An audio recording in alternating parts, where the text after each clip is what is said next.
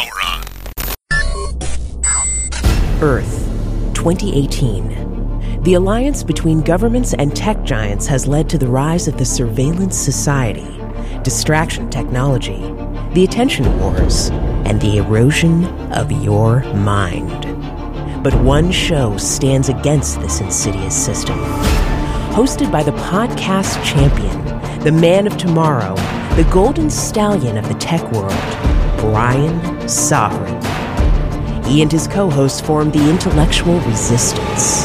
It's time for Sovereign Tech.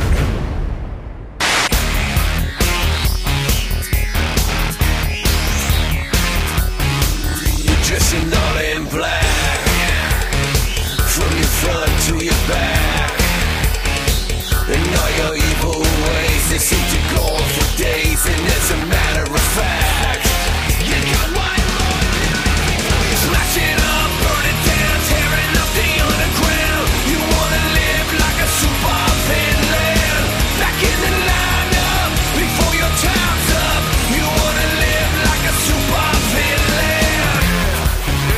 Alright, you've been knocking down these doors, you've been filling up this room. You run around the place like your name was Dr. Doom. You're a killer of culture, a vulture of style, and it won't be that long before you end up on trial. You're gonna smash it up, burn it down, tearing up the underground. You wanna live like a super villain, back in the lineup, before your time's up. You wanna live like a super villain. Woo! The Golden Stallion, the man of tomorrow, Savzu, the rated R radio star, ready for a little Sovereign Tech. This time it's actually coming out on time this week. Of course, if you listen to last week's episode, you find out part of the reasons as to why I had a catastrophic failure of all kinds of equipment. It was absolutely insane. But fortunately, I wasn't alone, and there were people to ease my weary soul during that time. And those people are actually here with me. We were talking about it. In fact, we got to talk about the comedy show that we went to. We definitely have to talk about that at some point here. But I am being joined by the lovely and hyper-intelligent Dr. Stephanie Murphy, the boss. Woo! Woo! Right on. Oh, yeah. I am the boss. That's right. And also being joined by someone who runs one of my favorite podcasts out there. The podcast is called Iconosass. I've talked to, not a new thing to Sovereign Tech listeners. I've talked about it many times, but I have in studio MK Lords. Woo! Oh, yeah. Oh, yeah. She burst in like the Kool-Aid Brilliant. Man. Brilliant. Yeah. Oh, yeah. And like a Family Guy, she just kind of backs up a little bit. Right? It's like, whoops. I was trying to channel Randy Macho Savage. Man. Oh, little Macho Man. Oh, yeah. You know, actually, this is a funny thing. So I told Stephanie about this. Macho Man has, before he died, of course, he released a rap album. And you'd think that this was crap, right? You'd think that this sucks. But actually, it's amazing. And I played it for Stephanie. I heard it. I was like, what is this? I might have shared one song with you too, MK, actually. I think now I'm starting to remember this. Yeah. It was on social media. And but it's an amazing thing. If people want to look it up, I think the album's called Be a Man. And you're not going to find it on the torrent sites. You're going to have to buy it. But for fuck's sake, you know? I mean, I know Macho's not here anymore, but... Rest in peace. Yeah, that's right. So thoughts and prayers. Yeah, because those help. Snap into a Slim Jim? Yeah. Ooh, yeah. I love Macho. Anyway. I know. I love Macho too. Yeah. Good time. 3 wrestling I'm pretty fans sure here, MK actually. identifies as Macho Man Randy Savage. I think I do. Yeah. I do. My inner macho. Macho sexuality? I don't Macho know. sexuality. When someone Macho asks you what fluid. your gender is and they don't put like a radio button, they have like a blank field, you just say Macho Man Randy Savage. I thought it was awesome. He went around after he got after Miss Elizabeth and him kind of separated in ring anyway. He went around with a gal named Gorgeous George, and I thought it was awesome that the gal's name was George. I was like, wow. Oh, nice. Yeah, I thought that was pretty slick, especially for the 90s, early 90s. That was kind of a little ahead of its time. But anyway, we've got a lot to talk about. But you two ladies, now I wasn't there for this, and some people messaged me, say, oh, we thought you'd be there. You're always by Stephanie's side. What the fuck's going on here? Aww. Well, some people, as much as I always try to be by Stephanie's side. Wait, they said, what the fuck is going on here? Why weren't you by my side? Yeah, I don't know. People get worried about Jesus, they're you know getting what? kind I'll of tell you what I harsh. think it is. I think people are just waiting to get to you. Stephanie. They're You know waiting what I to mean? get me alone. Yeah, they're like hoping. It's like, oh, Brian's not there. I mean, and it's not like I'm like all over you and just saying, oh, nobody's going to touch her. You know, I mean, Guess that's not what? even my way. PSA. If Brian's not there, that does not mean I'm looking for another man. No. It does not mean that. Yeah. So whatever. Anyway, but people were messaging me. Oh, I mean, a lot of it was nice, saying, oh, you know, it's a shame you weren't there, blah, blah, blah. But other people both had these people had very kind things to say about both MK and you, Stephanie, which was really nice. Yeah. It's always nice to hear nice things about me. Sure. Yeah. Sometimes it can be kind of 50-50 because another event that I didn't attend that you went to, Stephanie, was it was in Mexico. I'm just going to say that. And like I had guys messaging me saying, hey, like, you know, we'll keep an eye on Stephanie for you. And I'm like, you know, that's kind of like, in a way that's kind of nice. And then another way it's like, wait a minute. Like, I find that a little bit creepy. Right. Like, I don't really need anyone to keep an eye on me. Thanks, though. She's a big, strong woman. She is a very strong woman. Holy shit. Heck yeah. Let me tell you. I mean, you keep up with, strong woman. So anyway, you two did go to an event. And I don't know and you can tell me what exactly the official name of this event was. It was the Internet of Money 5 years later. Okay. All right. Yes. So that's better than what I had in my head because I was calling it One Night with Andreas Antonopoulos. And I was like, it sounds like an amazing porn. Ooh. And I'm sure he'd be all over it licking a sledgehammer, you know, the whole thing, right? But yes. I say that with all love. You know, Andreas and I are good friends. But yeah.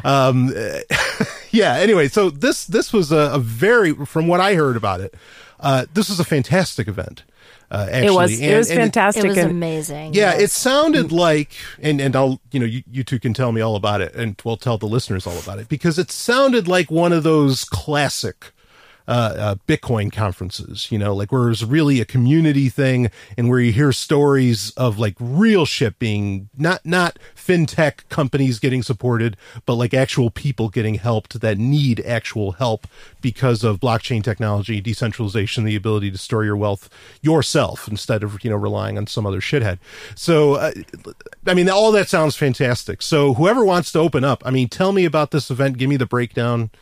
Yeah, I'll go first. So for me, the event was really a dream come true. In Chicago. Yeah. Which that's saying something. Yeah, I've been to Chicago a number of times. I'm not the hugest fan of it, but I had a great time in Chicago this time. And part of it was because I was living out a dream of mine, which was like being on a live on-stage performance of a successful podcast that I've been a part of.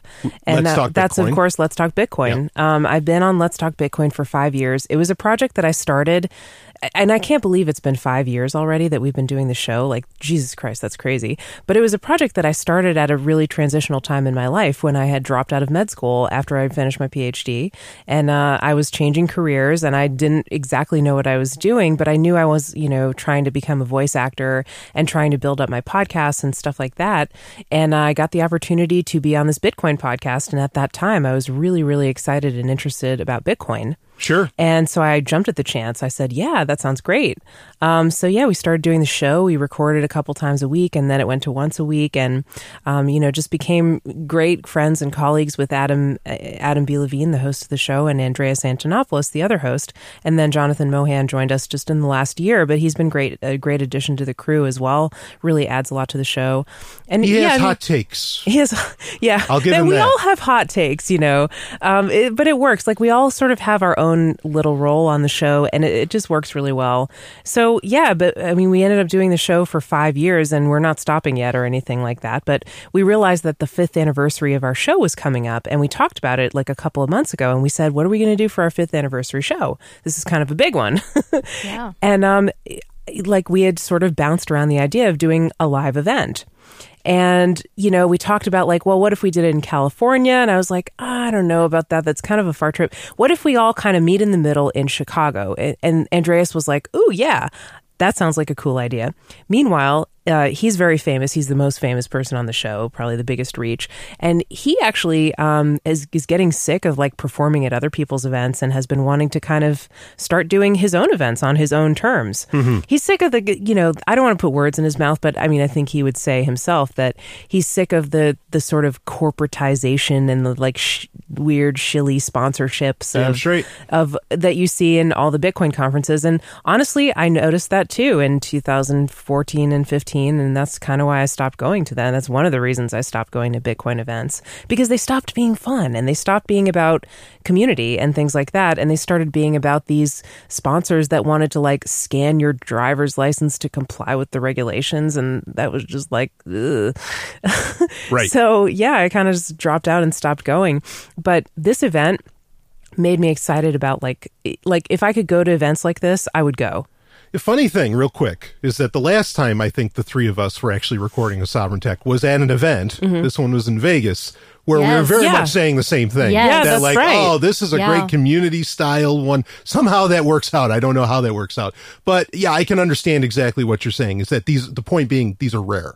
For sure. they end And they're up getting like this. even increasingly more rare. So yeah. And this was just a one day. Like, this was literally one night. Yeah. It's a that's all it one-day was. event. Right. And that was also in contrast to a lot of these other events you see that are usually 2 or 3, or maybe, I don't think there's many that are 4 days, but they can kind of go on for days. And I experienced the same thing probably in like 2014, 2015, just getting burnt out on going to so many conferences. Well, and you've even seeing the same coordinated thing. some, yeah? Well, yeah, so I've organized 2 conferences as well. Right. So I was really happy that they brought me on board for this event, because it was something I had talked with Andreas about too, because he had come to 2 of the events that I had organized in 2014, and he really liked them, and especially Coins in the Kingdom. He really liked the kind of community vibe of it. We were bringing in a lot of people who, it was a really diverse lineup of people. Oh, yeah. I was too. one of them. Yes, yes, Yeah, which was exactly. great. Both of you were there, and I really loved the kind of vibe of that conference. But there was a lot of things that I would have done differently, and I've thought a lot about over the years since it's happened. And I think we kind of have all of the same, very similar ideas in mind of like types of events we want, you know. And it was a more intimate event than a lot of other ones I'd been to. Intimate in that like it was a smaller amount. So there was of course the Let's Talk Bitcoin crew doing a live broadcast. Andreas did a keynote. Pamela Morgan emceed, and we had a giant amount of volunteers who really helped everything move really smoothly. Yeah. When we sold out, 700 people came to this event. the It was event crazy. sold, amazing. the tickets sold out in 4 days. I can Yes. Can you think of, believe that? Yeah, I can think of some very much larger, what I know to be like venue-wise, significantly larger, like, you know, like a racetrack getting rented out or something, Yes. where they didn't even get like 400 people. Yeah, like, the I mean, conferences I did only got maybe 300 each. right. I mean, this is really impressive. Now, MK. But by the way, your conferences were awesome. I enjoyed them too. And I yes. did think Yeah. they had a lot more of a community vibe than the other ones that we were attending at that time, for Definitely. sure. Thank you. Noticeably. Thank you. So, MK, what was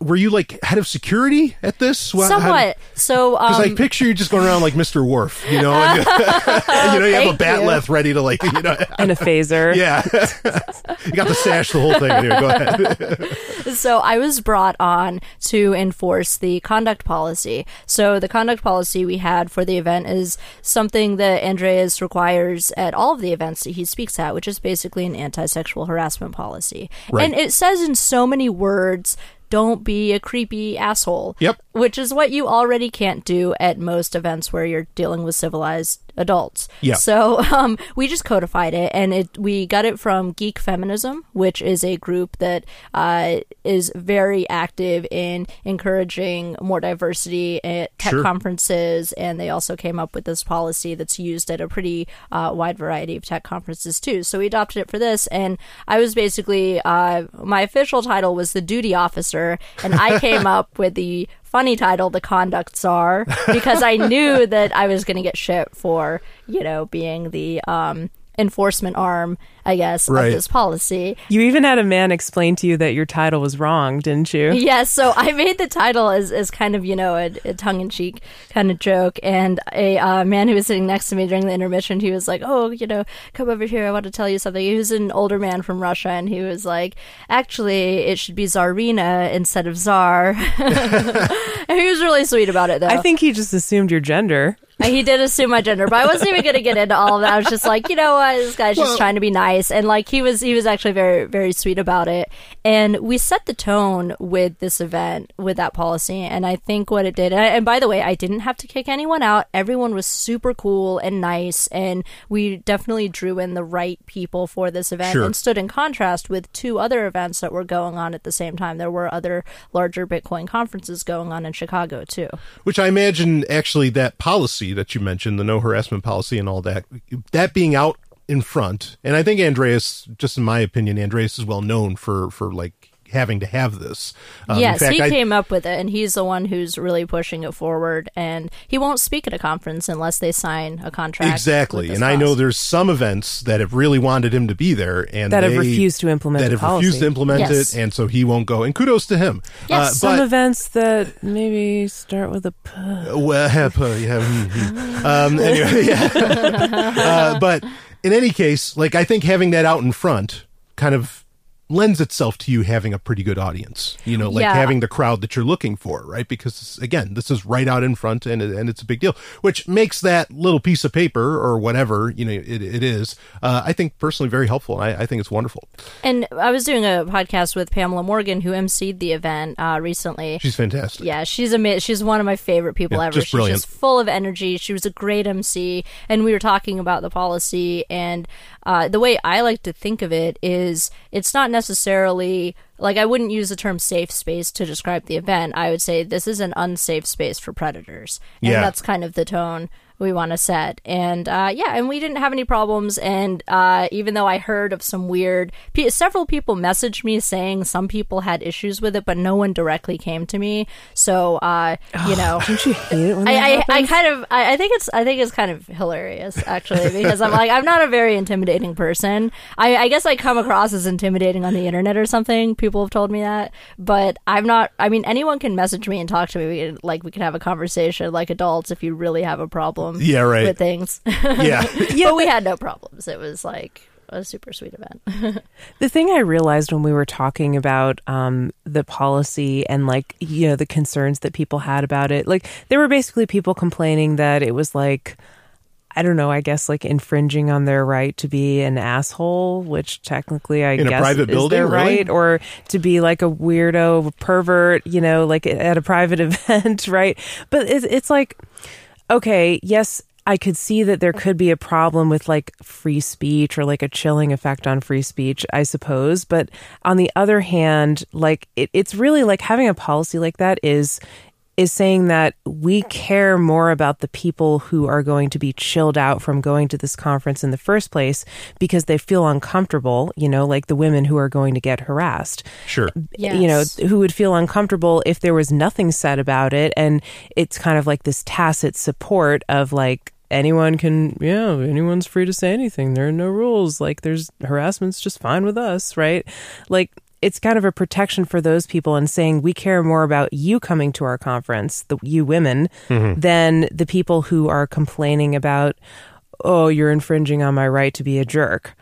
Right. I don't care about those people's free speech, honestly. Like, I care, I mean, generally broader in the whole whether or not government's attacking free speech. I care about it in that sense. Yeah. But the people who are complaining about it don't really seem to get it. And they're not necessarily the people we want there anyway. Well, and we had people from all around the world come to this event. So we had people from Hungary, China, Ukraine, Russia, Venezuela, just all over the world. People came for this event. So it was amazing to see. So Even many though it was different only people. one day. Even though it was it's just like one day. amazing that people came from so far just for a one-day event.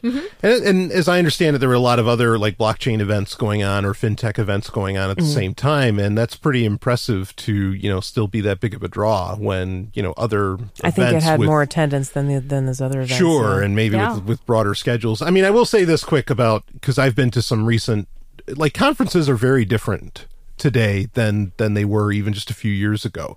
And You mean Bitcoin conferences or like any tech kind of conference? Yeah. Bitcoin or otherwise. And like now people just get jam packed. Like I look at some of the, just for varying reasons, I end up like seeing kind of the speaker list for these things, and I won't go into details as to why. But like there'll be 100 speakers at an event, and like, what the fuck? Who the hell could do that? You know, in fact, we might talk about that more when we talk about the comedy festival we went to. Well, because so often, like at these things, the speakers are either paying to be speakers. They're basically sponsoring the event. Yeah. And buying the time to talk about their product that they can then sell to the audience and seem like an expert because they're a speaker. Right. Or they're speaking for free to establish, or at no cost, for free to the event, at no cost to the event. They're paying their own way and paying for their own accommodations to establish their cred as a speaker or whatever. Sure. So, and one quick point about the sponsorship thing.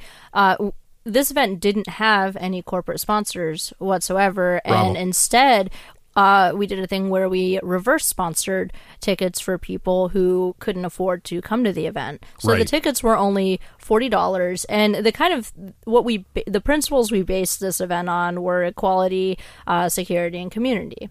Or safety and community. Sure. And so the equality part is, all the tickets are the same. They're all $40. If you, for some reason, can't afford to go, we did set aside a certain amount of tickets for people who were underprivileged who couldn't make it or couldn't afford the $40. So we were able to get a lot more people in that way. And then, of course, the safety part is, making a harassment-free zone. Not, an anti-free speech zone. There was none of that. Everyone was freely speaking about everything. I mean, it was great. And then community. It was focused. All the proceeds from the event went back to the Chicago Bob meetup, which is Bitcoin and open blockchain. Mm-hmm. And those people are great.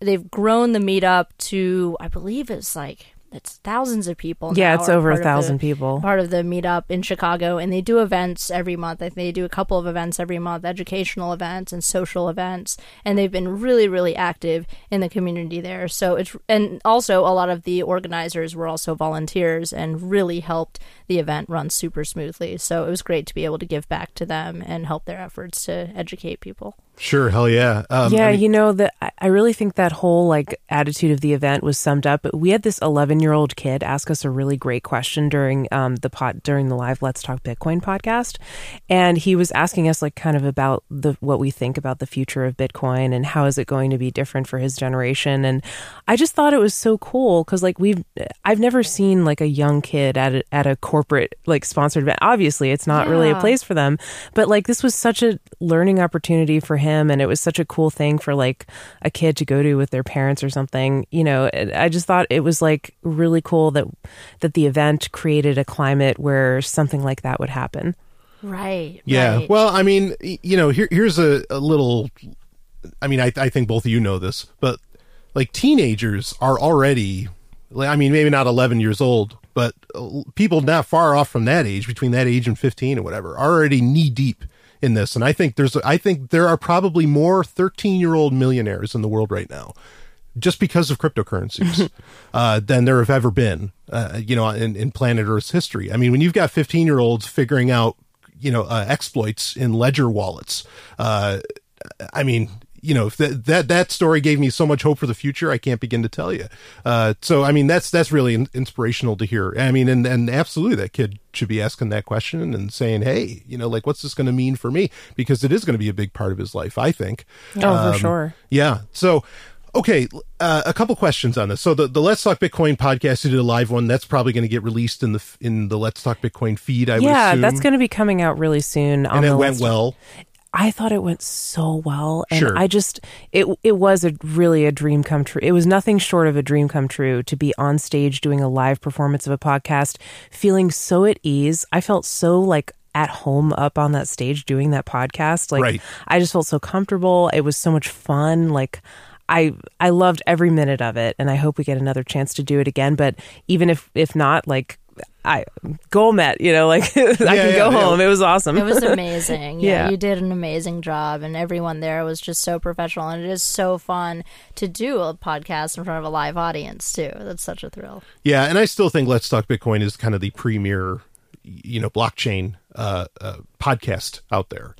So it's well deserved in my opinion, and I'm glad that it went well. Thank you. I mean, for anything to exist for 5 years in the Bitcoin and blockchain space is kind of a big deal. Oh, sure. Yeah, absolutely. There's just been so many fly-by-night things that are gone after so short of a time, even like huge projects, Yeah, I mean, I'm feeling like, shit, why didn't I do something for my 5-year, with Sovereign Tech? Oh, but, yeah. Well, I mean, there's more now, anniversaries coming up. Yeah, well, we'll figure it out. But anyway, so I want to ask this of both of you, but like, was there like that 11-year-old is an interesting one, but was there like a tidbit of information that you thought was really like fascinating that you didn't realize about the Bitcoin and blockchain space that was brought up there? Or was it all just like very, very inspirational stuff? I mean, Stephanie, you can go first.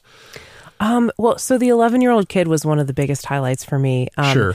Another highlight was meeting these women from Venezuela who came up to us after the show, the crew of the podcast, and they wanted to talk to Andreas too. And they said that they had used a cryptocurrency to help 50 families get out of Venezuela, because obviously it's like there's a real crisis going on there, like with the government and like the hyperinflation of the currency, and like the people are starving, and it's like a really shitty situation. Right. And I mean, 50 families, they got 50 families out of Venezuela with cryptocurrency. Yeah, that's what it's about in my mind. And you told me about that earlier off air. That's really what it's about. Like if you can't do that kind of stuff, then your technology's bullshit, and I think I loved hearing that went down. I think that's the best. That was like the kind of thing we've been thinking about and talking about kind of in the abstract for a long time, but to see that it actually happened was really cool. I mean, at many of the events that you talked at, Stephanie, you've brought up the point countless times, like, well, Western Union can't get to some places. This can. Yeah. And, fuck anybody if they're not interested in being a part of that, and helping out, getting money where it's needed and to the people that it's needed. Like, I mean, how many stories come out of Saudi Arabia, all these other countries where women can finally actually have money because no one else knows about it. You know what I mean? Because they can keep it on their, whatever technology they're using to store their Bitcoin or whatever crypto they're Afghanistan, using. like those girls with Code to Inspire. Like, I mean, that's phenomenal. So, okay, MK, I mean, like, did you hear something there that like really, I don't know, really interesting or spoke to you? You get my point. I was going to use that example. So that's really, I mean, I would say that was one of the most impressive things I heard, and that was exactly why I got into this technology in the first place too. And it is interesting to kind of watch all of these discussions happening in the abstract, and then be able to meet people who actually have done it. And again, it just kind of goes to show that this technology isn't necessarily for the first world kind of privileged people to use it to buy coffee or like just for trading or whatever. Like, it has real value to, as Andreas always says, the other 6 billion people in the world. And it can be a very liberating technology and subversive in a good way. Very subversive. Yeah. And so it was just amazing to see that, in real life, like an example of a lot of things that I've been interested in for a while. And in some ways, I don't know, because I've kind of been in and out of the Bitcoin space. I like doing these kinds of events that we just did in Chicago, but for the most part, I've kind of been out of the loop with a lot of things, and I've been really questioning the kind of greater value of this technology to the rest of the world because of how inaccessible it is in a lot of ways, just from being able to understand some basic security, like ways to secure cryptocurrency and stuff like that. I've had a lot of doubts about it, but this was one of those things that kind of reminded me of why I got into it in the first place. And so it just gave me a lot more hope, and it was really inspiring. Yeah, so the event overall, just its existence, like really... Yes, good vibes all around. Yeah, I for sure. really, really loved it. Everything, like, worked so smoothly, and I don't think it could have gone any better, really. It was so great. No, that's awesome. Any other thoughts? Yeah, a couple more. Just seeing the people who came. I mean, we already talked about how great they were and how much it was like, a community event, but it was just really interesting because like you go to a lot of those conferences, right? Like the corporate sponsored ones, and it's all like tech bros. I mean, like, Sure. sorry to say it, but like they're of a certain age range and ethnicity and demographic. But like it was a lot more diverse group of people that came to this event in terms of age, like where they were from in the world, like life experience, all kinds of stuff. So I really liked seeing that because it really did show, like, there's all this hand wringing about like, oh, the diversity problems in Bitcoin. Well, no, they're like, it doesn't necessarily have a diversity program if you set the right tone for events and things like problem. If you set the tone right for events and encourage people to come, like all different kinds of people will come. Well, this is an inherent issue with cryptography or, cryptographic technologies. How about that? Is that if they're working, you shouldn't know, like, who's using it, unless they come forward, you know what I mean? But like, there's probably so many people that are, or I mean, not even just people that need Bitcoin. Hell, there's a lot of people that theorize Bitcoin will never die because the government is one of the biggest users of Bitcoin for laundering money around, you know what I mean? The CIA, stuff like this, right? I mean, that's going down a bit of a different road. But the point being is that if this shit actually works, you shouldn't know who's using it, so there's something there. But did you have another point? Yeah, the only other thing I wanted to say was that after the show, somebody came up to me and said that the favorite thing they heard all night or on the Let's Talk Bitcoin show was when I said, we were talking about like Bitcoin regrets, like what have you bought for Bitcoin that you later regretted when the price of Bitcoin went up or something? And everybody had stories. I mean, there were like so many stories that we all had. We were having trouble like finding the biggest one, to share with the audience. But my perspective on it was that like we shouldn't regret those things because they're all just stepping stones. Like even the guy who bought 2 pizzas for 10,000 Bitcoins and it was the first Bitcoin transaction ever recorded, like he gets a lot of shit from everybody, but he did an amazing service because he helped establish a price, and that's just a starting point, for someone had to do it first. That's crazy to make fun of those guys. Exactly. And he established that it had value and it was worth something, whatever somebody was willing to trade it for, which was at that time was 2 pizzas, and then look where it's gone from there. So I don't think we should feel regret about having spent Bitcoin or sold Bitcoin when it wasn't like at the very, very top that we've ever seen or whatever. I think it's all just like part of the process. Yeah, even like Tim Draper, who says that, and now he's predicting which he accurately predicted the price of Bitcoin in 2017, 4 years ago. Or, 4 years previous. He's saying now in 2022, he's expecting it to be 250,000 a coin, but he's also saying, no, you should be spending it right now. Like there's nothing wrong with spending it. You got to keep using it for even to be able to get to those heights. You know what I mean? You don't have to hodl all the time. So anyway, I mean, MK, any other thoughts about the event? I just want to say that I would love to participate in more events like that. Yeah. It made me want to get back into event planning. It was like, It was so much fun. And everyone was just so positive and everyone was so hardworking too. So I would definitely want to be a part of more events like that that have that kind of more intimate feel and are more focused on community. Sure. Yeah. And I think a place where that can even happen more so will be because, in fact, I'll ask both of you this question. But like Bitcoin doesn't have to be, again, the only one right now. I don't know how much at this event there was talk beyond Bitcoin. Oh, there was a lot of talk. Okay. It was very broad as far as all that goes. That's good.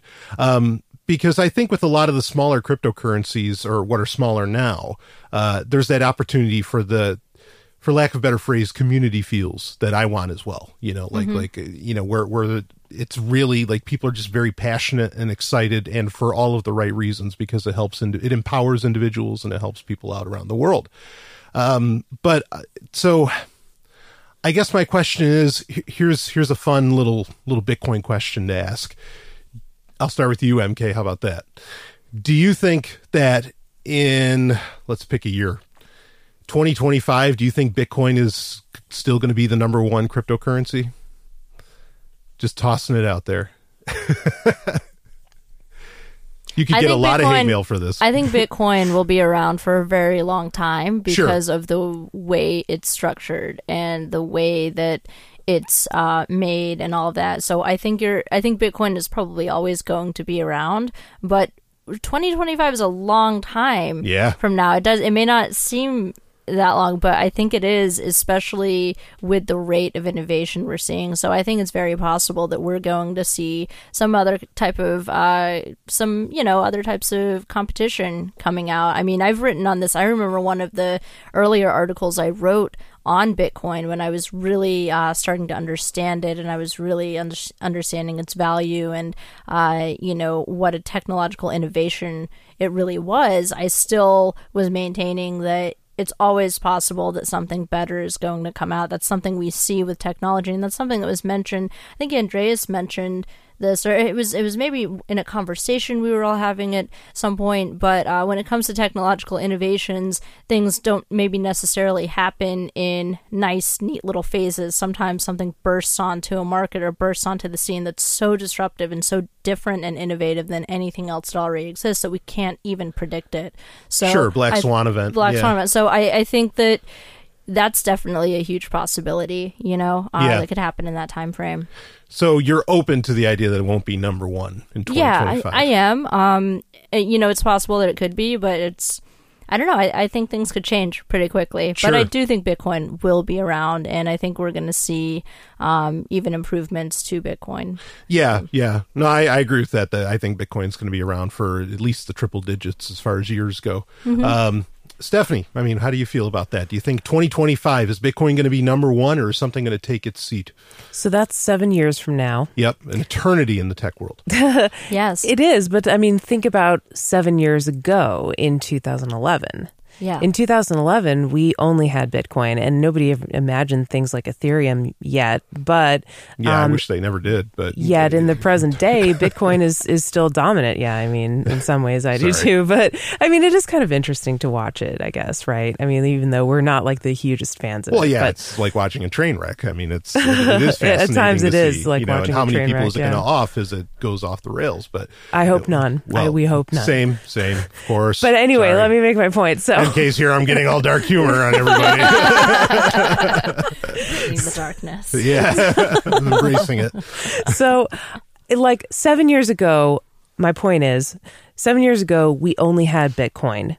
And things have come along that at that time we couldn't have imagined, but they haven't taken the place of Bitcoin.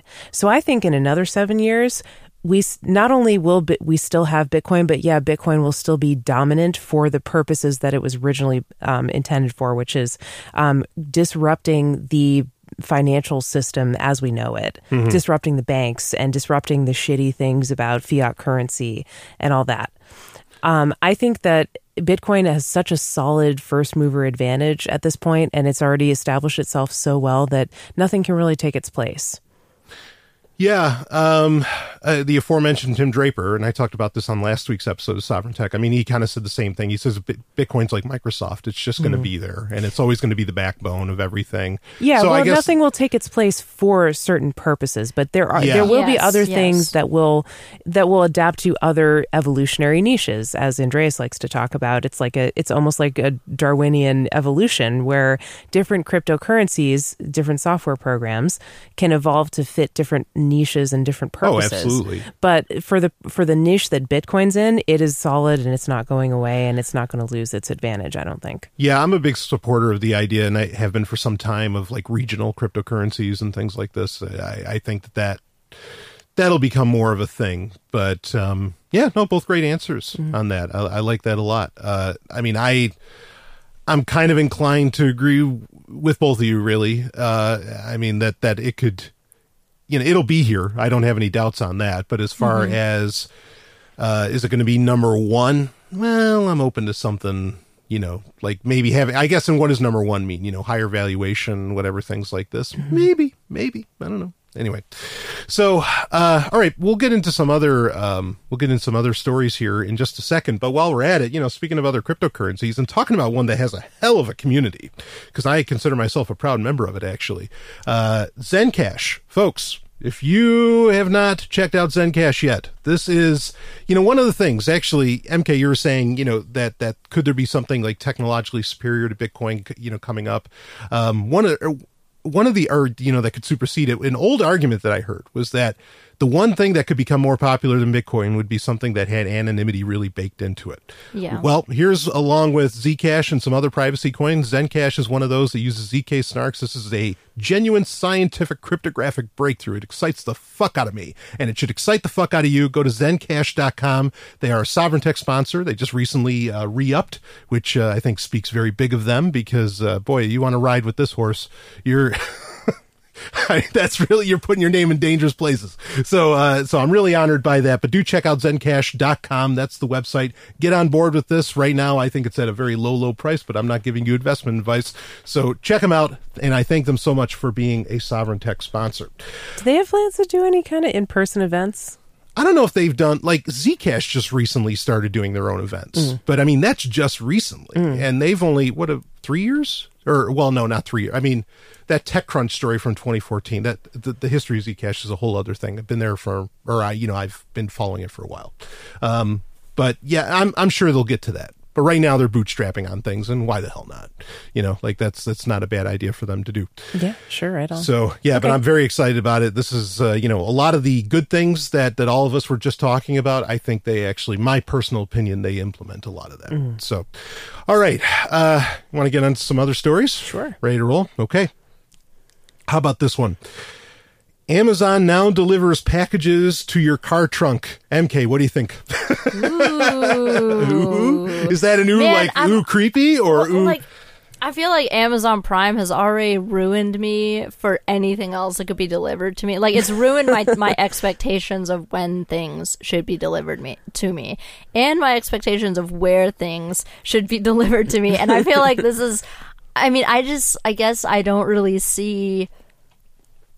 Okay, no, I actually do see how it could be useful to some people, especially if you're like a nomadic person, like I am somewhat. Sure. You might want something delivered to your car instead of to your friend's house. Maybe, you don't want to be giving out your friend's address, or they don't want their address given out, or whatever. Maybe you can't get to an Amazon mailbox or something like that. It's a little creepy. But it's a very Amazon thing to do. Oh, yeah. Yeah. Amazon. I don't think it would work with my car. My car is probably too old, and I don't know. Trusting someone to access your vehicle like that, I don't know. I guess that's the logical next step, though, for where you'd be delivering stuff. Sure. Well, so I'm a little bit creeped out by it, but I mean, I see why Amazon would do something like that, and I see how it could be beneficial to people who, are nomadic for certain reasons, or I don't know, maybe you have other reasons for wanting to deliver things to your car. Maybe you're trying to surprise someone with a gift or something, and I don't know. I guess I could see a lot of reasons why someone would want to do that. Yeah. Now you're, like you say, you're a digital nomad. You're kind of all over the place, but you're hanging your hat pretty well in California for a bit here, right? For a bit, yeah. Yeah. If it's not safe to say, obviously I'd edit it, but anyway, there they have in like those kind of in major cities and through much of California, you have, what is it, Amazon Now or whatever they call it, where like you get deliveries in 30 minutes. Yes. Literally, like a bike messenger comes by with your fucking package. Wow. California's ruined me for a lot of things. Sure, honestly. I can imagine, it's right? Like too easy. The future is now. It's just shit. not evenly distributed. Yeah. I mean, like, to be able to get, I haven't tried that service yet, but right. I know I could if I wanted to, and I mean, you can get just about anything delivered to you in California. It's great. But yeah, being able to have something delivered to you in 30 minutes, I mean, yeah, talk about really ruining your expectations. Oh, fuck yeah. Like, I don't like to order barely anything else online. Like, if anything takes longer than like 3 or 4 days to get to me, I'm like, oh, what is this bullshit? Right. Spoiled. And I remember, again, just 5 years ago, like, this wasn't something that I even had any expectations what happened. Like, I don't know. I just remember back in my day. Well, that's the first thought that came to me when I saw this headline is I'm like, I'm just picturing kids in the future going like, man, can you believe they used to just drop these packages off at your door? Like, well, I have to go to my door to get the package? This shit should be right in my car when I leave work, you know? It could be more secure, too, you know? They could lock the vehicle for you as opposed to leaving. I mean, I've had things taken off of my doorstep and stuff, too, Sure. even if you know it's coming to you and you're tracking it and all of that. I mean, maybe the time doesn't, you know, line up right and like you can't get there in time and I don't know, someone swipes it. So. Well, now you're getting into some of the stated reasons why Amazon is doing this. But Stephanie, I mean, what do you think about this first blush when you hear it? Well, MK brings up a lot of good points. The first thing I thought was, oh God, that's really creepy.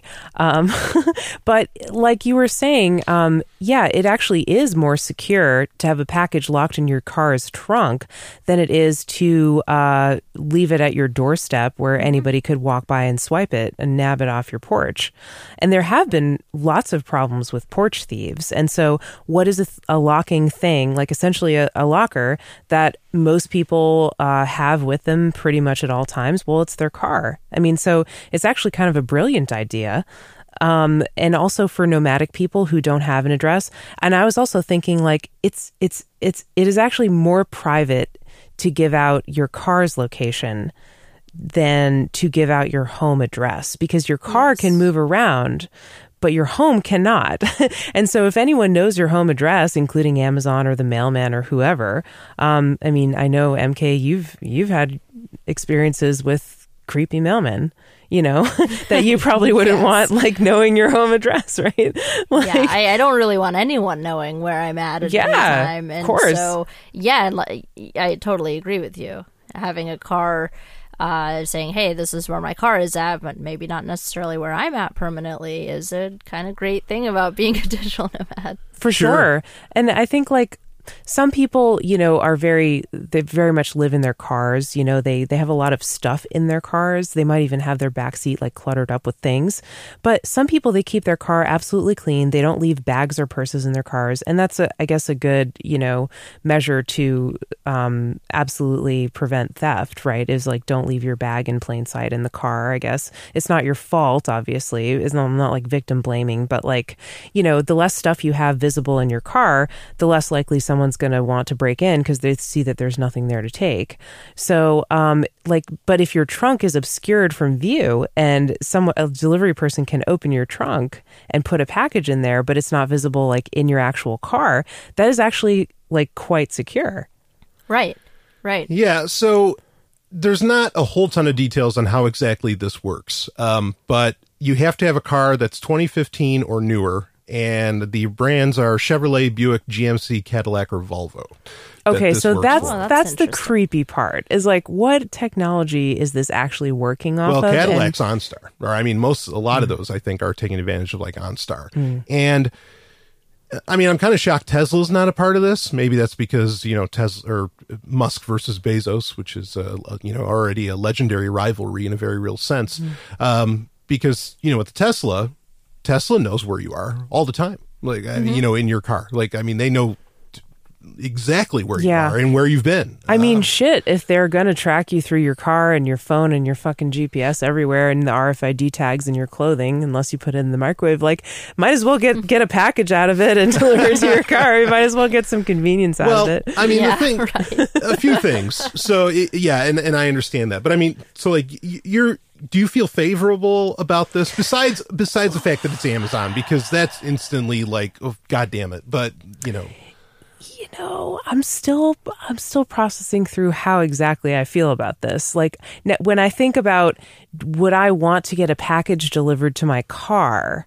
I think, fuck no, that's weird. Like, some weirdo's going to be going in my car. But then I'm like, okay, well, what's the alternative? Do I want to get a package delivered to my house, to my doorstep? Where it could get swiped off the doorstep. Where it could get swiped off the doorstep, or where the delivery person like knows me better than anyone else and knows what kinds of boxes I'm getting every day. Like, that seems creepy too, yet I just blindly accept that. So maybe I need to think about my willingness to get packages delivered to my doorstep, you know, like maybe I need to do some critical thinking about that. Maybe it would be better to have it, to have someone have access to my car. I think the creepy thing to me is that there's the possibility to grant somebody remote access to your car. Yeah, without them having your keys or anything like that. Exactly. Yes. Without them having your keys, somebody can press a button somewhere and someone can get remote access to your car. And will that be abused? Will they plant like shit in your car like that you don't want? Could they sabotage your car? Could they we already know that cars can be turned off remotely when there's like a police chase or something. If the car is equipped with OnStar, they have this like anti-theft thing, but that could be potentially turned against you if you're like some kind of badass that's like, you know, trying to flee the country or something, maybe for a good reason. You know, like technology is always a double-edged sword, and it does make me uncomfortable that there could be like remote access granted to your vehicle. Yeah. But at the same time, and I feel like a house is something that you can't really do that with, at least with like older houses that have physical analog keys. Unless someone's breaking in, there's not like a button somebody can press and like unlock your house, right? But there is a button someone can press somewhere and unlock your car for the Amazon delivery man. And that to me freaks me out. Sure. And I think in a way, one thing, because I do agree with you, like, you know, how secure is this access? You know, whose hands is it really in, and all of that? Like, what are the, I guess, protocols for all of that? But also, for example, in some like smaller areas, you may see the same delivery guy at your house all of the time, whether it's like FedEx or UPS or USPS. You know, you're going to maybe see the same person, and that could be a bit of a security risk, especially if you're you know, more public person and you don't want people to necessarily know you as much. So there is a bit more of anonymity with a vehicle. So that's just kind of one thing I'm thinking of, because I don't really. Yeah, I guess I'm a bit, maybe I watch too much true crime stuff, but I feel like weirded out, you know. But again, I mean, I don't know, like, overall, you can probably trust the delivery man. I mean, I haven't ever had any weird problems in that area, and it is something we just kind of take for granted. But this is, like you were saying, it's causing me to kind of rethink things too, because it's like, oh, wait, well, maybe this could be more secure, or more, I mean, it is really convenient too. But I'm very concerned with how they would handle that access and what goes along with that access. Yeah. So could this fall into the hands of law enforcement at some point? You know? Right. If they decide they want to search your car before they deliver a package or something. Yeah, or they're curious about the contents of that package. Sure, which the NSA and other alphabet soup organizations do on the regular already. I mean, right. So, now, I mean, last year Amazon came out with Amazon Key, which is this service effectively for your house, where you do replace the keypad or, you know, the lock to your door and everything, and they set up a camera and all this, and a person can actually put the package in your house. There had already been exploits against that to where they found, oh no, this is very easy for anybody to get into your house with.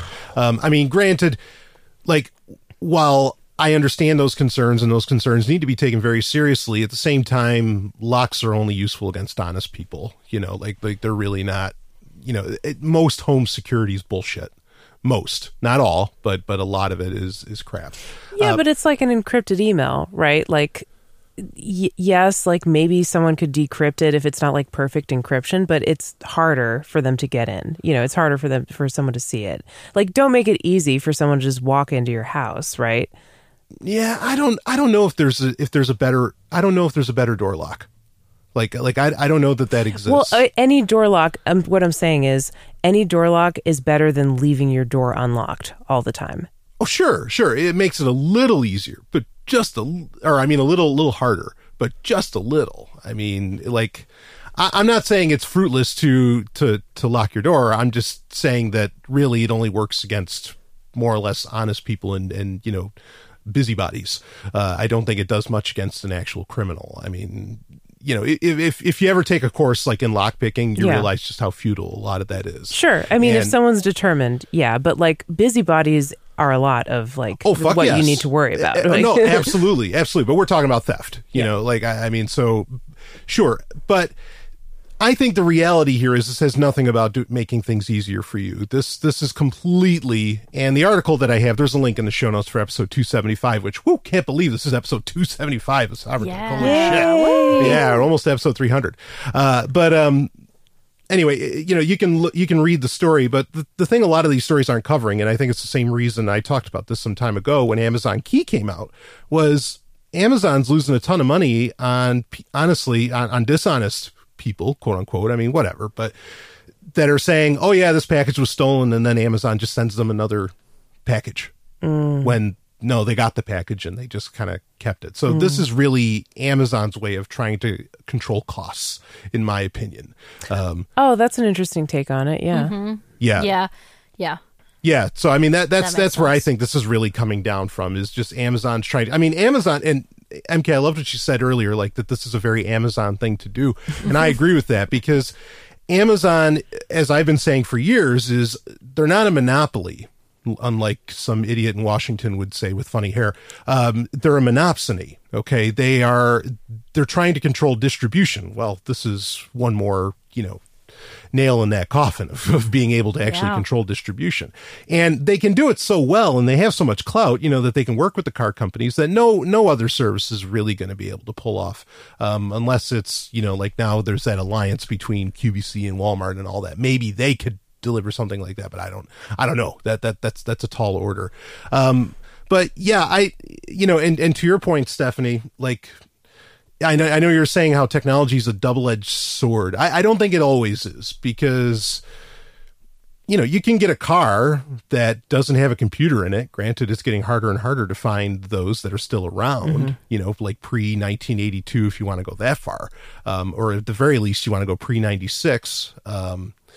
But, and then these kinds of things are, for what they are, impossible, Granted, like we were saying, locks don't stop everybody, and a Slim Jim is a pretty easy thing to use, in the front door of a car. Step into a Slim Jim. Yeah, but I mean, those, yeah. We've just come full circle. Yeah, yes. Macho's got the answer for everything. Macho's got it solved. Man, anyway. So. Oh, yeah. Oh, yeah. Elizabeth, will you marry me? Craziest moment in TV history. So, but my point being is that, like, you can avoid these kind of technological traps if this is a trap or a security risk that Amazon's doing here. But I get your point. I don't know. That's why, I mean, I don't own a car right now. You're very gracious with yours, Stephanie. Like, if I did buy a car, I've already talked about this with you many times. I'd buy a pre-96 car. Yeah. And honestly, like, well, I'll just say it. I'm scared to death of getting, like, assassinated. I think people have been assassinated with, where literally cars have been taken control of and run into a tree. You're talking about that journalist that mysteriously crashed into a tree. Was it Michael Hastings? Yeah, that sounds Was that familiar. his name? Yeah. Something like that? That was a weird story. Very agree. strange. Really very strange story. And I think he got offed. And well, anyway, I said it before, and that's my opinion. That is not an opinion shared by the other co-hosts on this show. So I don't know anything about that. Yeah, right. Yeah. Yeah. So anyway, that's my own opinion on it. But regardless, yeah, I mean, I get it. And in many ways, this makes sense. In many ways, I understand the convenience of this. And if you already have a car that's older, that's newer than 2015, why the fuck not? The thing's insecure anyway. You might as well let Amazon in as compared to somebody else. And there are other advantages to getting your packages in there because I know the concern that, well, what if somebody will just like break your window to get that package? Yeah, but you don't know what's in the package. Right, like you have no idea. You could be getting a coffee maker. And like, why take the risk for that? Sometimes the trunk is completely like sealed. There's no windows into the trunk. Yeah, or they have the little like the privacy shade. Yeah, the shade that you can pull over it or something. I mean, there are genuine advantages to this. In the abstract, I like this. In the reality, I feel a little different. Right. But I get it. So. Anyway, any other thoughts on Amazon? No, we got so many interesting stories tonight. Yeah, we got plenty to get into. Well, I'll tell you, if you want to get something delivered to you now, as great a guy as this guy is that runs this business, I don't think he'll get it delivered to your trunk. But you want to get your hands on some gold, silver, platinum, palladium, some precious metals. Let me tell you where you want to go. Roberts and Roberts Brokerage. You want to go to their website, rrbi.co. I got MK right here. MK knows all about Roberts and Roberts Brokerage. One of my very best friends ever, and I actually got to see Tim in Chicago. Yeah, he recently. was there. Yes. Yeah, and as I understand it, he said that Sovereign Tech listeners are really they're going to Roberts and Roberts Brokerage. I'm glad to hear that that's happening and everything. I mean, that's fantastic. But he's just a sweetheart of a guy, and he's the full on tech geek. I mean, he's everything that. that if you're a listener of Sovereign Tech, you want to deal with a guy like this because he's just like you, and that's so awesome.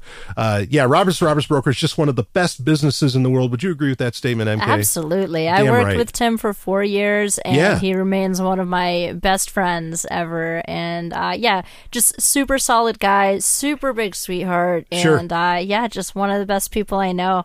Yeah, so, and his business top notch. And again, you want to, and also it's Bitcoin preferred, Roberts Brokerage. Yes, which is fucking awesome. So, you want to diversify your wealth. You want to get, you want to hold some of your wealth in your hands, have it solid. There's arguments for all kinds, for cryptocurrencies and all this different stuff. There's great arguments for precious metals. So, have a little bit of each.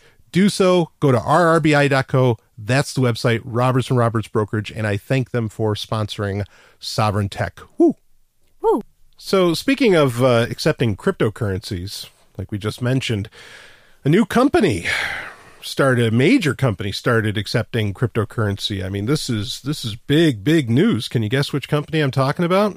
Oh, who is it? Is it like Walmart? Is it like Bed Bath & Beyond? No. The Walmart might be kind of close to this. Is it the Beyond section of Bed Bath & Beyond?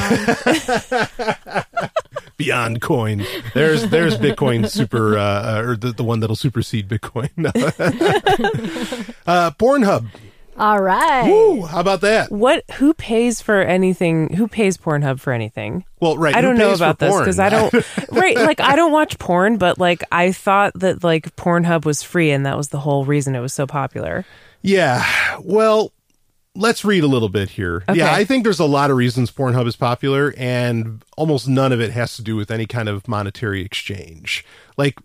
Real quick, Pornhub has kind of become like YouTube in a very real sense for amateur porn stars. I mean, really, not people that even live in, Van Nuys or something. Really, really amateur in South Dakota, kind of porn stars that they create followings. A gal has, I don't know, huge tits or whatever, and she can become kind of like the angry video game nerd of Pornhub. You know what I mean? I mean, she really, and I say that with respect because I think it's tremendous entrepreneurship. I think, I really think it's phenomenal. I've talked about it before on the show.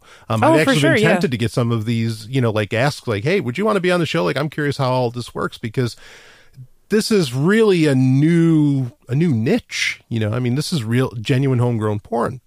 But anyway, let me read a little bit of the story. And then because they're not accepting Bitcoin, which might come off as weird. Huh. And in fact, what they are accepting, I've never really heard of before. So I'm reading the story from The Verge, which is ironic, and you'll see why in a second. So Pornhub has started accepting cryptocurrency as a payment option. The company announced today, and this is from earlier in April. April 17th, 2018. The site now accepts Verge cryptocurrency, no relation to The Verge. So have either of you heard of Verge? I have not. I've heard of it, but I don't know anything about it. Okay. Wait. I've heard of Verge, the publication. Yeah, this is right. I haven't heard of Verge. The cryptocurrency. Yeah. Okay. So Stephanie, you have heard of the cryptocurrency Verge. Yeah, I've heard about it, but that's all. I literally don't know anything else about it. Yeah, I can imagine its price must have gone up pretty significantly. Probably. Pornhub was accepting it. I mean, that's a pretty big. That's the ultimate pump. Right there. Right. That's the ultimate. You know what that pump. is? That's a penis pump. Yeah. Hopefully, no dump unless you're into that sort of thing. But I don't know.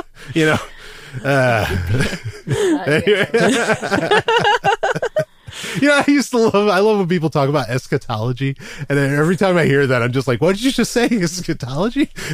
But what is eschatology? Eschatology has to do with, well, you know what? All right.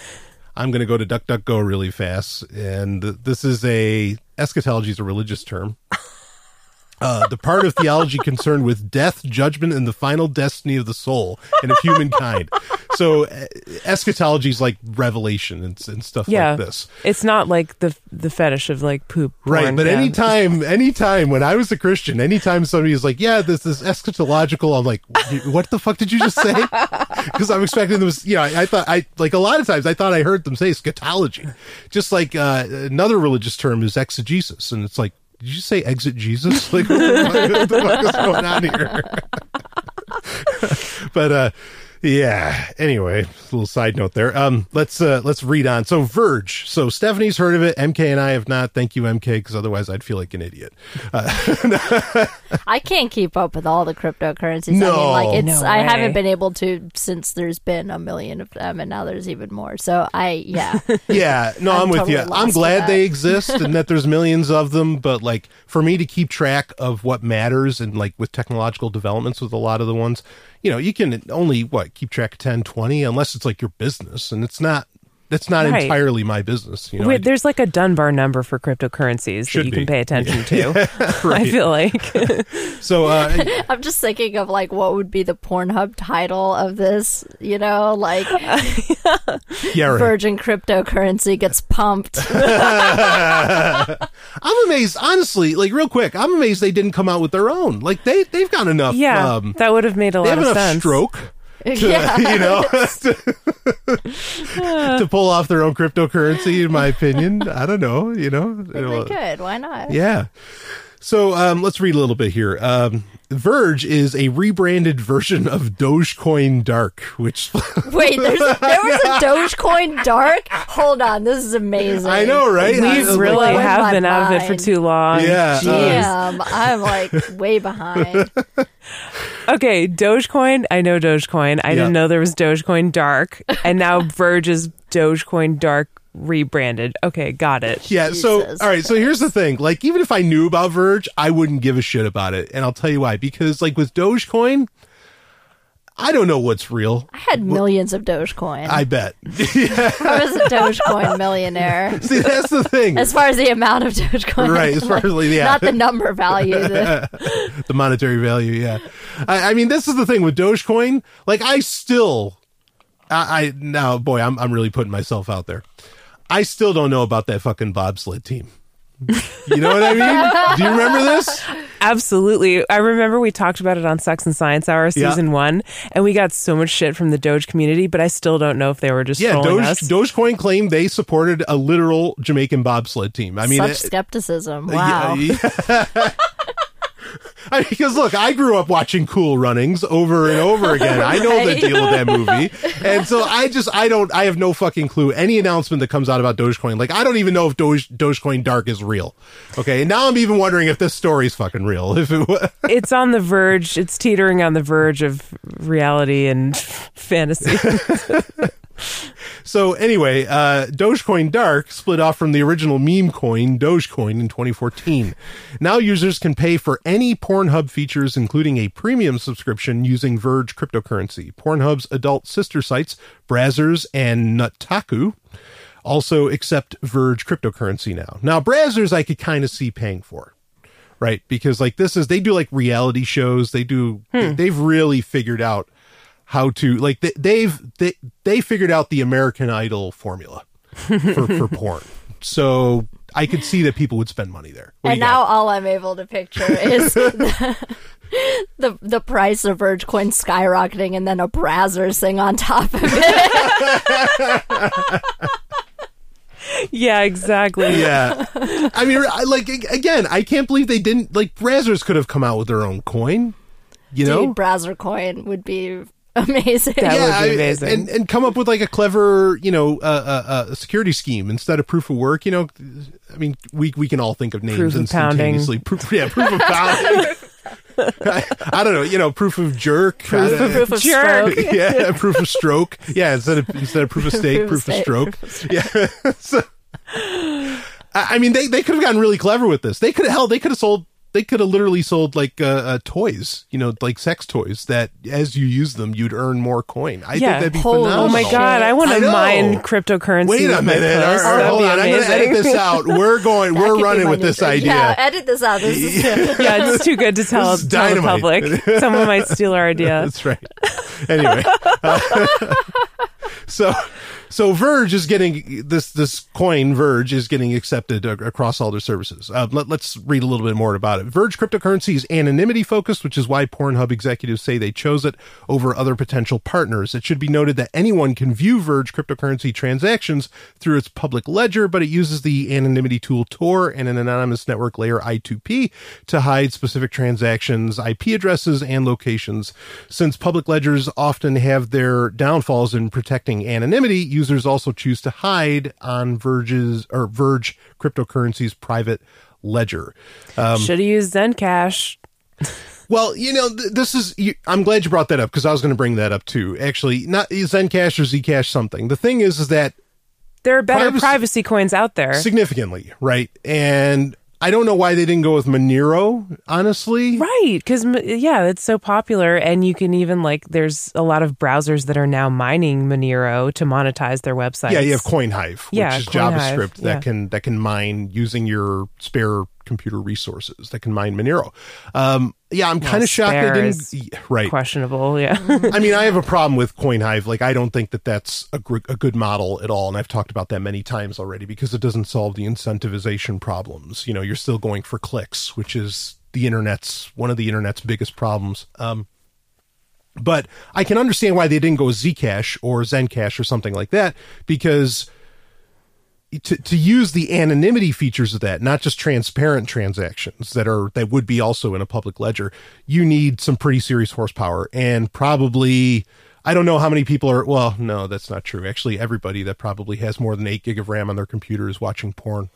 But yeah, don't mean to stereotype there, boys. But you need that power. You can need the computing power to watch the porn, not to do your cryptocurrency transactions. Pay for it. That's the thing. It's very hard to set up to set up the resources as to where probably with something like Verge, you could run it on you could run the client on a Raspberry Pi. That makes sense, but I also wouldn't be surprised if there was some dirty deal going on that was like, hey, if Pornhub, accepts Verge, we'll give you a shit ton of Verge. There was somebody got paid off there. Right. I'm just guessing. Yeah. So anyway, they said there was a little bit of a rise in the price, but it had gone back down. Oh wait, you mean there was some tumescence in the it got a rise and then it went back down. Yeah. Well, so the VP at Pornhub says last name's Price says that even though, quote, overall adoption is relatively low, speaking of Verge, we think it has gained enough steam for us to penetrate the market, end quote. No, he didn't. Yes, he didn't. Yes, he did. Market penetration. This is worth talking about for the jokes alone. I mean, really. Yes. And then it goes on. As regulators consider different ways of tackling the cryptocurrency industry, the company also has a legal team and accountants that have assured Price and his team, quote, in the legitimacy of the adoption, saying that this, or end quote, saying that this is all, on the up and up and legit. And it's apparently not a joke. Apparently, because again, anything related to Dogecoin, I just don't believe it. Right. So that's why they had to rebrand it as Verge. Right. So, although I have to say, the logical conclusion of Dogecoin would be the spin-off of a coin that Pornhub uses. Yeah, right. That's a great point. That's true. It's really come full circle. Yes.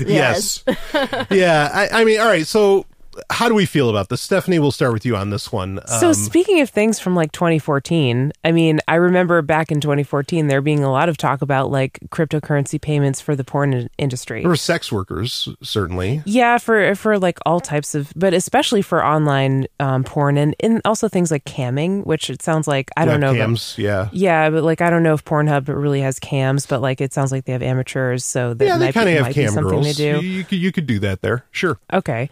So, yeah, I mean, I remember that being talked about a lot, but it wasn't really a thing except on the Reddit, Girls Gone Bitcoin or whatever. And that wasn't really camming. That was more posting pictures. And then you would post a Bitcoin address and people would send Bitcoin or to your address. So it's taken 4 years, but Pornhub has finally, jumped on board the cryptocurrency train. It's a bizarre world we live in, I still don't understand what people are paying for, but okay, good for them. I mean, it sounds like kind of a win-win, I guess, for everyone. I mean, I think it's good. Yeah, MK, what do you think? Yeah, I think so too. I'm wondering why it's taken them so long to take a cryptocurrency, especially I guess a privacy-based one. That's right, especially when the credit card payments are so shitty for them. They can't get adult performers and like companies like that. They have lots of trouble getting bank accounts, keeping bank accounts, accepting credit card payments. They can't take PayPal. Like it's against all these terms of service. So real quick, I mean, in defense of the porn industry, I have some history with it, and they do, like, the legality of cryptocurrencies has been very much in question for many years, and they are always on porn companies are always on thin ice legally, and I think they were probably like, oh, let's wait till the dust settles on, you know, can we actually take crypto? Yeah, well, that makes a ton of sense. And just, I think in the past, actually in 2018, has the dust finally settled? I'm not saying it's good either, based upon what, some orange guy. Oh, no, but it's gone mainstream. Did. But yeah. So I could kind of see that. But at the same time, I also understand the point. What the hell took so long, right? Like why weren't they doing it anyway? But I think that's probably part of the reason. But MK, please continue. That's a really good point. And I think you guys talked about that at the Chicago event too with Let's Talk Bitcoin, like how 5 years ago when we were all kind of getting into cryptocurrency, it still felt very uncertain. We were like, is this gonna be illegal? Like, it was all very questionably legal, and you weren't sure if you wanted to tell a lot of people that you were using it and stuff like that. And so now it's become a little bit more I wouldn't say it's quite normalized, but it's not seen as the sketchiest thing ever. But yeah, I mean, I think it makes sense. I don't know about how good the privacy on this coin is, but it also makes sense that you would want to use something that has good privacy standards so that, the users could be protected. And as far as what you would pay for with it, I mean, maybe premium subscriptions where you're not getting as many ads or things like that. Right. Yeah, I don't know, again, all of the other features of Pornhub, but that's just something that would, that springs to mind. It's really funny that you mentioned that, MK, because, like, I just feel like the same thing hasn't happened with porn, right? Like, cryptocurrency has become more legitimate. If you were into it back in 2012 or 13, you were like, oh my God, am I breaking the law? Like, am I going to be it totally felt like a drug deal when I was buying, like, Bitcoin. Oh, every time. Years ago, every time, like, you'd go to, like, some sketchy 7-Eleven or, like, meet someone on local Bitcoins. Yeah, that was the sketchiest thing ever. I totally felt like that, too. And now it's like everybody uses cryptocurrency, and it's like no big thing, and it's like totally legit. But like, everybody watches porn too, but they just don't want to admit it. And it's still seen as like, like sketchy to admit that you watch porn. Well, yeah, it is kind of weird because while it's always been a bit taboo to talk about financial stuff, it's been even more taboo to talk about sex in the current culture. Yeah. So yeah, it does make sense. And I mean, I'm glad to see Pornhub getting on board with cryptocurrency, and even though it's with a coin I've never really heard of, I mean, I think that may open the door to a lot of other, opportunities here too. So. Yeah, absolutely. I mean, so it sounds like you're both very favorable, obviously, of it. And yeah, I mean, again, I wish they would go with something a little more serious. I still don't feel like Verge is that serious, but I want to know how they convince them, and like I'd like to know who's working for Verge who was able to, because I would imagine people have been trying to talk them into taking Bitcoin for a very long time. With how evangelical the Bitcoiners are, I'm pretty sure Pornhub has been a target for years. I think it has. I remember hearing like some fake announcements that like they were going to start accepting cryptocurrency, but it never happened or something like that. So like, yeah, wouldn't it be funny if like all the Bitcoin evangelists kind of warmed them up or like got them in the mood to like take Verge, and that was like what they ended up with? Ironically, I could see where some of the other privacy coins may not actually have been very favorable. Like if they were approached, like I could see where some of them would say, no, we're not going to, we would appreciate if you didn't use our privacy coin as your transaction model or whatever, because, I mean, you are kind of attaching yourself to, I mean, I'll give you a little anecdotal story. There is a project out there that could have had the opportunity, I'm not going to say how I know this, but they could have had the opportunity, and this is just in the past couple months, could have had the opportunity to get published in Playboy to talk about it. And this was a blockchain project. And because Playboy was going to run a story about blockchains. And they said no. They said no. We're going to pass on this one. And it's like, it's fucking Playboy. Like this is the New York Times. This is literally at the same level as the New York Times as far as readership. You're crazy if you don't want to get. And they're published in doing this. some really excellent journalism. And they have been like forever. the writing Yeah. and the writing has always been really good in Playboy. Like regardless exactly. of the other content. I mean, I think that's. I don't know. I don't want to like bash the project too hard, but I mean, that just seems like insane to turn down Playboy. But Well, I mean, I can understand. I mean, well. Again, I don't understand why the broader culture is so weirdly hung up about sex. So sex stuff negative, and yeah. so sex negative. So, but I mean, yeah, like I can see why. I guess you wouldn't want that really awesome exposure. Yeah, I mean, so I'm thinking about it. I'm like, well, actually, maybe Verge was the bottom of the totem pole that would finally say yes. Or like that would be excited about it anyway. I mean, these are open source projects. You could run their own. I still think Pornhub should have fucking just did their own. There's no point to attaching with the, I mean, because again, they are open source. You could copy any of them that you wanted. You know, hell, you can make your own Zcash if you wanted to. You know, Zporn. I mean, that would have been awesome. Zporn. Yeah. Ooh, I like I'm sure that URL wasn't taken, and you know, I would have done that, but they went with Verge. I don't know. I don't know how this is going to. I guess maybe in certain parts of the world, I could see this being very exciting because it does run through Tor and I2P and everything.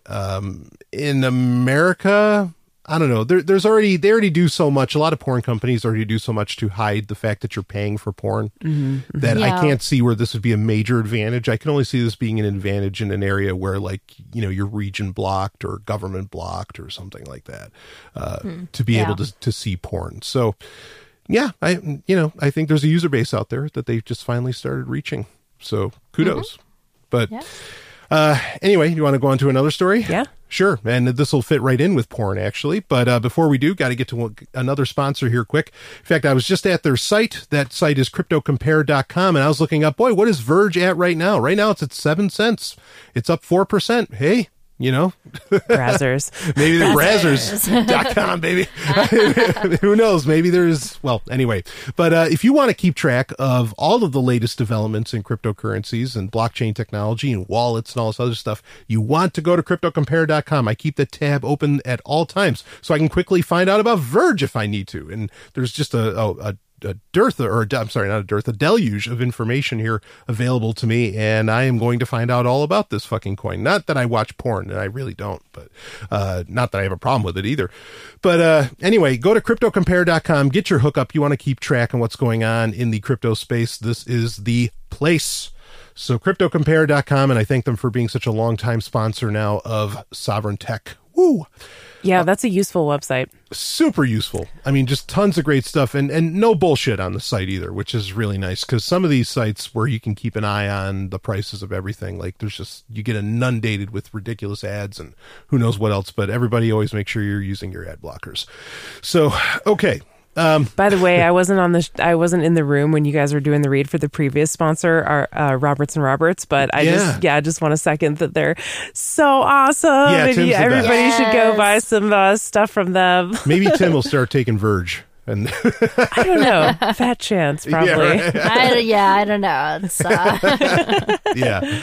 Well, anyway, this is an interesting story that has to do with porn that I think we'll get into. And then maybe we can get into one other story after this. And then I do want to talk about the Women in Comedy Festival that we went to. I mean, I already told everybody I thought it was awesome, but the two of you, I think, would have the more interesting takes on the matter. So, but this story is I'm reading from the Kansas City Star, and just to verify that it wasn't a joke, it is also published in the New York Times and other places, even though the New York Times is kind of a joke itself. But this story is from April 17th, 2018. In an exorcism course in Rome, priests are learning if Satan is to blame for porn. So, who else would be to blame for it, right? I mean, like, come Satan's on. brought every great thing that we have in this world. Thank you, Satan. Yes, thank you. Satan is only Satan. like one letter off from Santa. I mean, so he brings you so many gifts. presents. I mean, yeah. it's absolutely. So let's read a little bit of the story, then we'll comment on it. Everybody's just in here dying. So, did the devil just make you watch that porn? Priests meeting this week in Rome for an annual exorcism course will study, among other issues, whether demonic influences are at work in the, quote, widespread and, quote, use of pornography around the world, the Catholic News Agency reports. Now, Stanley, breaking in for a second. Go, what do you got, MK? Go. I mean, like, do they have the same concern about whether or not Satan is responsible for all the pedophilia in their church? I mean, like, that seems like a more... sorry. Yeah, that I'm sorry. definitely seems like down. a more important problem. I brought it way down, but like... No, for you're real, speaking the truth. I feel You're like totally... one is worse of a thing than the other. Did Yeah, Satan for create real. Vergecoin? Did Satan create now I'm wondering, you know? Official coin, Church Satan. Anyway. So I didn't know priests had to do like continuing education. Well, of course. You got to exercise your exorcisms.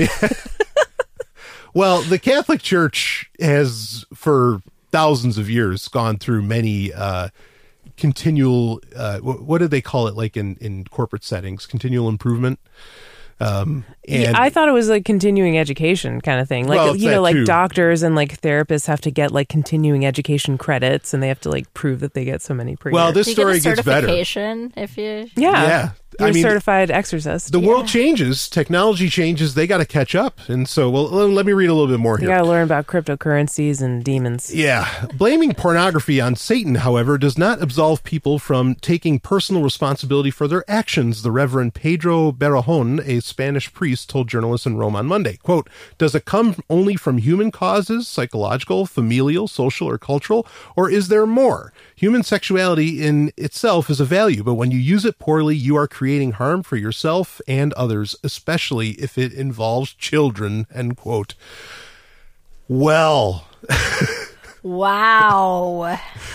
Yeah. Woo. I mean, I guess they kind of had to put that period on it, you know, say, yeah, we know. What do you got, MK? Again, like the porn thing. I mean, it's just of all the things they're going to fixate on and like worry about. And When there are actually like children being harmed and it's like a rampant problem. by Yes. the Catholic Church. by the Catholic Church and Yeah. the cover-ups and stuff like that. Yeah. Reading on, he called pornography, quote, this modern cultural phenomenon of an evil that harms people, end quote. More than 250 priests, theologians, psychologists, and criminologists from 51 countries have gathered for the week-long Vatican course, described as the only international lecture series of its kind, according to the BBC. Oh, I'm sure it's the only one of its kind. Sure. This is the 13th conference, and Where the else number of but priests... the Vatican? Yeah. The number of priests participating has more than doubled since 2005. This year's agenda includes the rising practice of witchcraft in Africa, cults in Latin America, and learning how to tell the difference between psychological illness and demonic possession. These Oh, are the gripping Jesus. problems of our world. That's witchcraft really in Africa. important. I mean, yeah, like all doctors should be trained on how to tell the difference between psychological illness and demonic possession, too. The devil's grip is growing stronger, priests have been warned. Demand for exorcisms Is the devil's booming. grip ever growing weaker? Like, they have to sell tickets to these Well, I things, mean, I don't say, they? you They know, need asses and chairs. I like, couldn't be happier if... Well, all right, first off, I'm an atheist. Maybe we should get this clear. I think people know my shtick, okay? You know, that I say Hail Satan and Great Satan all the time, but I'm an atheist. Stephanie? I'm essentially an atheist. Yeah, I mean, Whoa. like, What do you mean essentially? This is way more pressing news than... I mean, yeah, I used to call myself an atheist, and I think like my religious beliefs would be accurately described by that word. But there are a lot of like shitty, obnoxious atheists out there who are just like, you know, not really people I want to be associated with necessarily, even if I might agree with their theological beliefs. It's kind of like calling myself a libertarian, right? Yeah, but It's you don't a wanna lot be like that, associated with a lot of actually. the libertarians. It's a Okay. lot like that. No, that's So, fair. Yep. yeah. I understand that completely. Okay. MK, what about you? Yeah, I would say the same as Stephanie. I've used the term atheist to describe my non-religious beliefs for many years, but I'm pretty turned off by some of the hardcore, the anti-theists really are the ones that are the most obnoxious. It's like, it's not going to be, I mean, like, I think religion is really destructive and damaging and awful and America. I hate it, but like, I also, there's a lot of bullshit that the anti-theists do too, and I just kind of don't want to be associated with that. But I mean, yeah, generally speaking, I'm some version of like agnostic or atheist. I'm just like, I don't really, Fair. All right, so reading on with the story, the devil's grip is growing stronger. Priests have been warned. Demand for exorcisms is booming, which Vatican organizers blamed on declining interest in Christianity and the internet giving people easy access to the occult and Satan worship, Britain's The Telegraph reported. What are these stats? What do you feel like demands for exorcisms are increasing? What? How are they tracking that? Is there like... People are like, shut up, take my money. I need to get this demon out of me. And I don't like. They're back ordered. I'm trying to figure out like how is. I don't think it's any easier to get access to occult works or anything like this. Like, in fact, personally, I know I'm paying out hundreds of dollars, if not thousands of dollars, to get my occult works scanned that I've collected over the years and to get them on the internet because they're not there. What the hell? Well, I guess, okay, I did just make it easier for people, but it's not out there You're now. You're part of the problem, Brian. Fuck. But before me, no. I just wanted, like, I would love to attend one of these workshops, just to see how they're going about this. And because I love the way they try to legitimize it by being like, no, it's not just the priests. It's also like, law enforcement and like some, doctor, like therapists and like, right. I guess Catholic law enforcement. Yeah, exactly. It's the religious, like the most religious of those professions. And it has nothing to do with the actual profession and everything to do with the religion. Wouldn't it be great if like cops like tried to do exorcisms on people instead of shooting them? I mean, I'm all for that. Like, if they could just exorcise my demons instead of putting me in jail, like, I would totally... I'd be like, oh, it's coming out. I guess I'm free. I'm not guilty. Lesser okay, see you later. Two evils. Am I free to go? Well, get this. I love this here. So, but apparently so many people are seeking help. They want exorcisms, that some priests are delivering prayers of liberation, one of the first steps in an exorcism, over the phone. Quote, there are priests who carry out exorcisms on their mobile phones. That's possible thanks to Jesus. End For quote, a small fee of only $3.99.95. Will Amazon deliver an exorcism to your trunk? Well, like, I mean, but are there I feel SMS like the Catholic fees? Church Like, I don't... They need that. Yeah, Amazon. definitely. If they really want world domination like they used to, try to do, they need to get up with Amazon. I want to read a little more. So, exorcism by cell phone worried some priests because people fighting satanic possession often must be physically restrained to keep them from hurting themselves during the exorcism process. Quote, priests pray with people on the phone to calm them down, but if you are not there, you cannot control the physical aspects. God, it's like yoga teacher training. Like, you have to be there in person. You can't do it over the internet. So, some exorcists say it is effective. Whether it is orthodox or correct, they couldn't say. I sneezed. You know what that used to mean? That means a demon was leaving you. That means a demon. God bless you. Jesus is here. Anyway. He's in my trunk. So the 89-year-old... I got a text that he was delivered earlier today. But it's been getting kind of hot in that parking lot. I don't know if he's all right. If you're going to leave Jesus in your car, crack the windows, please. Yeah. The story goes on with very interesting little stories and tidbits, which we won't read, as far as like how these things go. I want to hear one of the stories about how it goes. They talk about some 6'2" woman that they had to have 6 priests to hold her down and all this stuff. I mean, I don't know. Holy shit, she should be really in the WWE. Like, what is she doing getting that demon removed? She really should be in the wrestling ring. Don't give her an exorcism, give her a title belt. Yeah, exactly. Put her in the ring, man. I hope that sneeze wasn't too loud on the recording, but I got to leave it in because it was brilliant. All right, so all right, let's start with you, MK. I mean, do you think Satan is behind all this porn? Oh, of course he is, and it's wonderful. He's behind all of the best and most wonderful things that bring us joy. And, absolutely. You know, I really just want to be part of one of those seminars. Just I want to know what they're talking about. Like, because I don't know. I mean, I've seen, I guess, I don't know. Like, I've seen the kind of videos or like the weird. I know it's not. This isn't a Catholic thing, but the whole like faith healing, bullshit thing. Putting some oil on. Put some oil. Like it all looks the same. They put it on the head. It's like, man, wrong head. No, sorry. Sorry.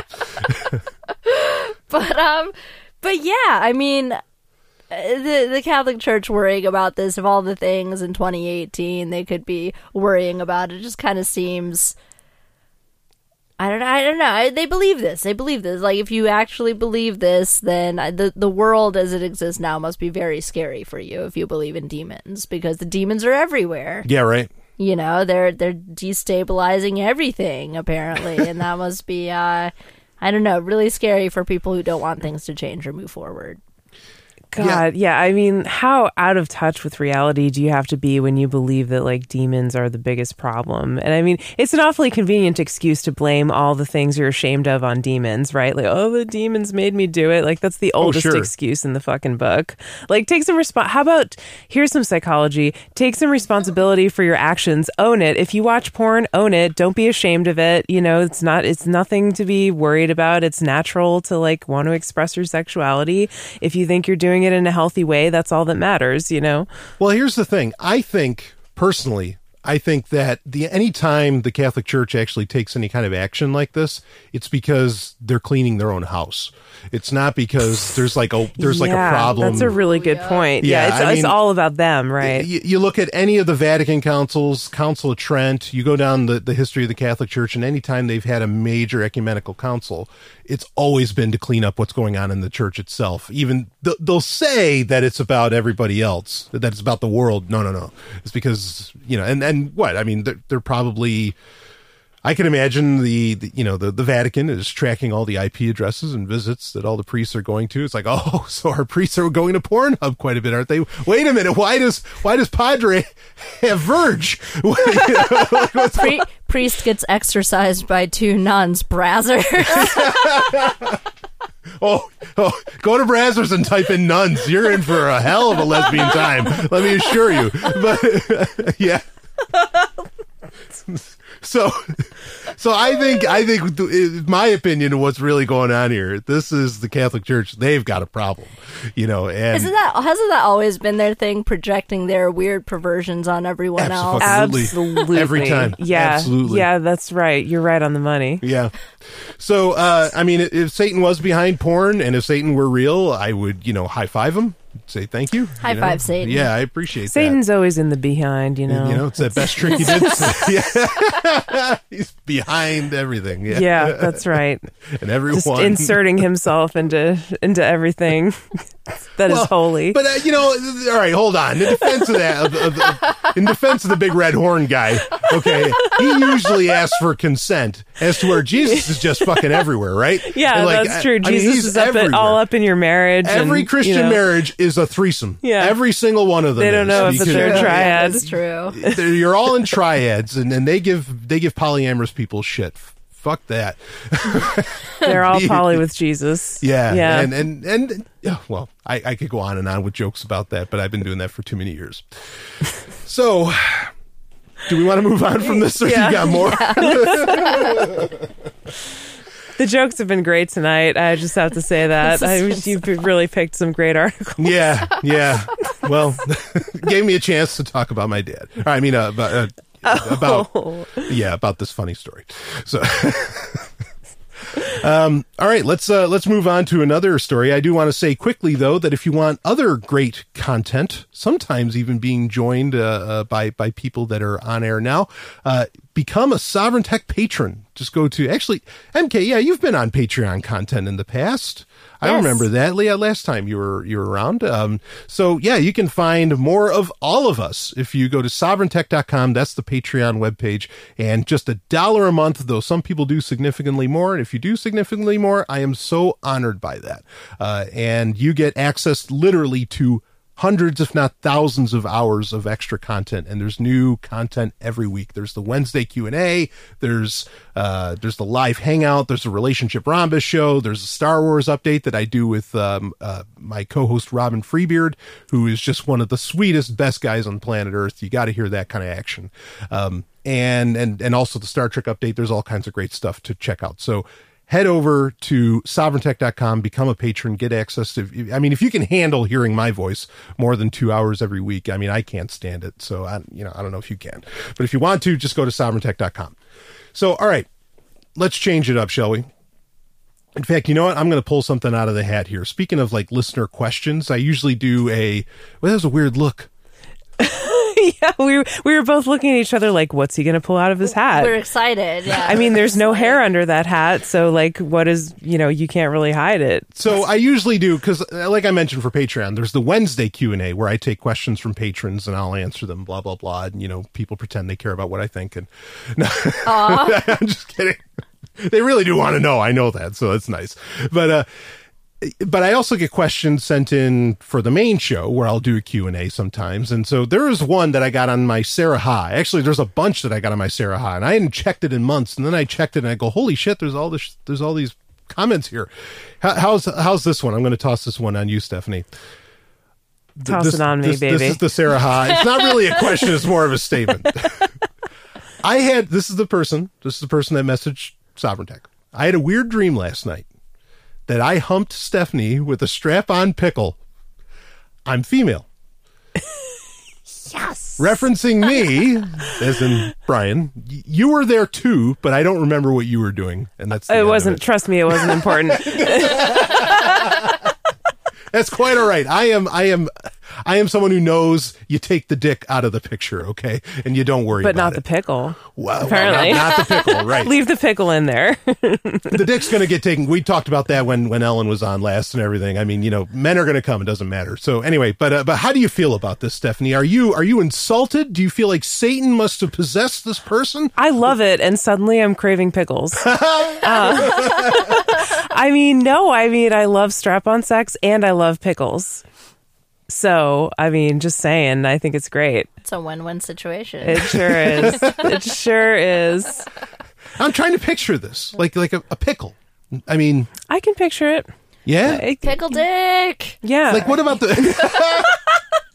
what about the fermentation? Like, would there be any... Well, it's not literally a pickle that you can eat. It's like a pickle-shaped dildo. Oh, so you wouldn't at least that was my eating interpretation of it. Well, I don't know. I mean, that was could thinking get literal interesting pickle. too. Right? Yeah, A literal pickle you know. would be funny, and like you could It's kind a little of soft, though, wouldn't you say? Well, I mean, it is some like if it's a kosher pickle, kosher dills are very crisp. That's Yes. true. Yeah. That's The true. kind And that you they're kosher. refrigerate, yeah. Yeah. So God's That's all the right only with it. kind, yeah. Of course. Tell you It's what. kosher. Go keep talking, you two. I'll be right back. Go talk about whatever you want to talk about. Have you ever seen a pickle-shaped dildo?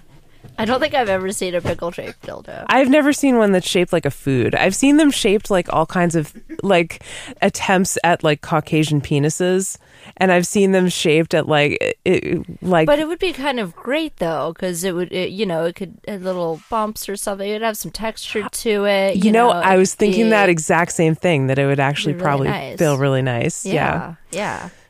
Bumpy I'd, for her pleasure. Yeah. That's Pickled for her pleasure. Pickled for her.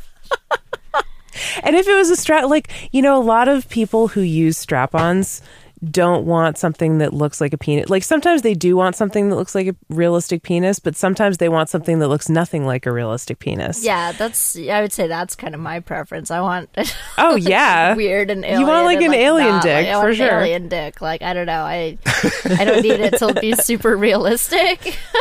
I agree. I think you might as well just run with the fantasy, right? Like, if you're gonna be strapping one on, you can be anything you want, and it doesn't have to be limited to like the human male Caucasian form. Yeah, if it feels good, it feels good. Yeah. And a pickle would feel good. A pickle would feel good, I think. Yeah, talk about yeah. getting into a pickle, man. The pickle's getting into me. What about a cucumber, though, right? Like Cucumber's I'm my back. favorite fruit. Yeah. Favorite fruit. I Yeah. eat cucumbers every day. I love them. So this person clearly maybe knows me or something. Or has like a sense. They either know me too well or they have a great intuition about things that I would enjoy.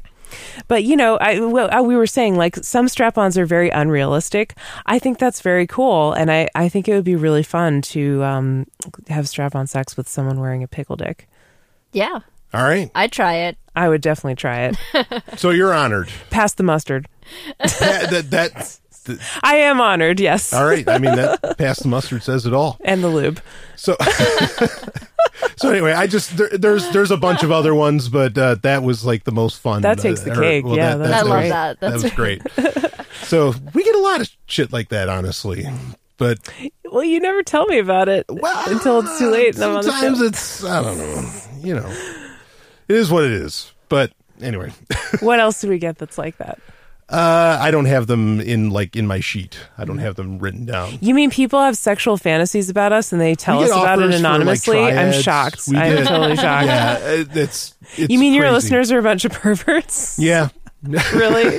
I can't imagine how that I happened. can't imagine how. I mean, on a normal episode, there's just people moaning like every 10 minutes. I don't see how there could possibly be any. I guess it's because the hosts are a bunch of perverts. that so could be. like attracts That could be. But at the same time, we get called the future. So, hey. So wait, somebody just offers us like, hey, why don't we become a triad? Like that's a little Yeah, I've bit. gotten That's those like emails. that's like proposing marriage. Like that's very serious. I That's know. like that's like sending us a fucking wedding ring in the mail. I think I got Without I got us one ever seeing a yesterday, picture of them. I was half tempted on Twitter to say, look, like I get it, and some of these are really nice, others are creepy, but please, like, stop. My heart is well spread. You know. So, but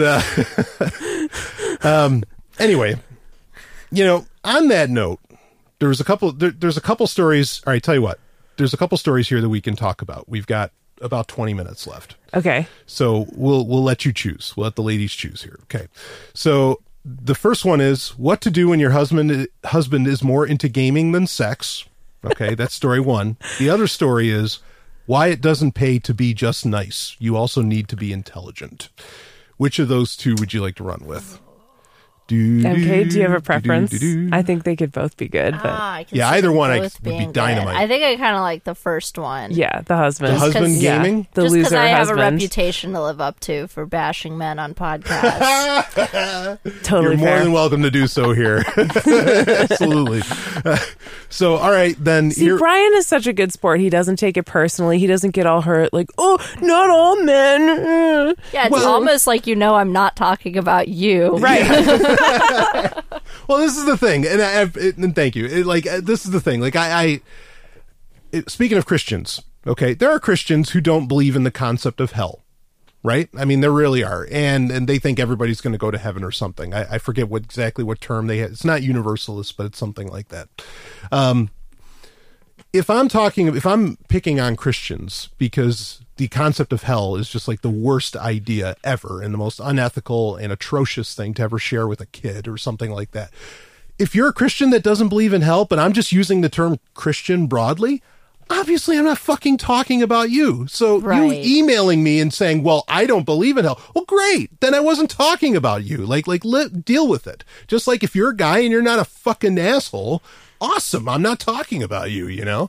And if you need to ask somebody if you're not an asshole or if you need some kind of vindication, well, then you might be an asshole. But no. So, sorry. Better ask somebody. Yeah. Anyway, all right. So let's go into this story. Lifehack. This is from Lifehacker of all things. So I'm sure it's going to have a very even bent. What to do when your husband is more into gaming than sex? And this story is actually from just this week in April 2018. This week we have a newlywed woman whose husband plays way too many video games and it's affecting their sex life. Game over? Yes, game over. That's it. Just write out game over. Finish him. Oh, Mortal Kombat reference. Now we're talking. Woo. Yeah, I mean, and honestly, like, Yeah. Well, that's great. Okay. Yeah, that's all I got. Let's see. Let's read the story here. Note, I'm not a therapist, blah, blah, blah. The person writing for Lifehacker. So let's read from the wife. How about that? Yeah. Hi, Patrick. Patrick is the guy that's giving the gaming advice. Poor wife. She probably needs someone to listen to her. Sure. Because her fucking husband's not doing it. Here we go. Hi, Patrick. My husband and I have been married for 6 months, but the last 2 months has been miserable. My husband is a gamer. This is a non-issue for me. I respect his hobbies and has completely put our marriage and by extension me as a lower priority than gaming with his buddies. He always games with his longtime gaming friends, often taking up nights from 8 p.m. to long past I've fallen asleep. I would ask him to spend time with me during this time, but that would often lead to fights and him telling me I never let him have fun or enjoy doing things he likes. Ouch. Is he 12? Right. Right. Right. I mean, like, wait a minute. You're not having sex? That's not something you like doing? Right. Yeah. Does he like being with her at all? Like... I'll keep reading. Whenever he is gaming, he is short, curt, and very rude to me. I want him to have fun, but I also want to be respected and to be a priority. I no longer ask him to spend time with me or ask him if he wants to do things. I tell him what I am doing and leave the door open. However, sex has all but stopped, and we fight about it. Up until 2 months ago, we were having sex 4 to 5, sometimes every day of the week in some manner, but now I am feeling unfulfilled in that realm. He says that he finds sex, quote unquote, dull now, but couldn't give me any ideas on how to change or improve it. He then said, I don't initiate enough. When I pointed out that when I do, he always has an excuse or turns me down. He always gets mad or upset with his instinct he always gets mad or upset, and his instinct is to push me away.